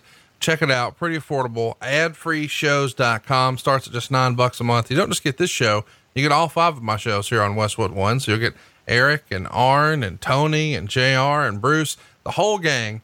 Go check it out today. Adfreeshows.com. Don't forget to take a look at some of those shirts. You can check out Eric's new favorite shirt. Yes, I am a model. That's available at ericbischoff.com. And we appreciate all the sponsor support this week on the show. And if you'd like to advertise on the show, email our main man, Dave Green, advertising at gmail.com, or just look into it a little more at advertisewithconrad.com. Until next week, we'll see you right here each and every week on Westwood One. It's Eric Bischoff. It's 83 weeks on Westwood One. John brings his skewed sense of humor. Jeff brings tips to cut strokes off your next round. Together, it's those weekend golf guys. They'll pay a lot of money to PXG and Titleist and Callaway and on and on and on, right? How many yards do you think you're going to pick up with that extra driver? I think I can get an extra 5 to 10. What if I give you 15 to 20? You pay me more. Jeff Smith teaches on a sliding scale.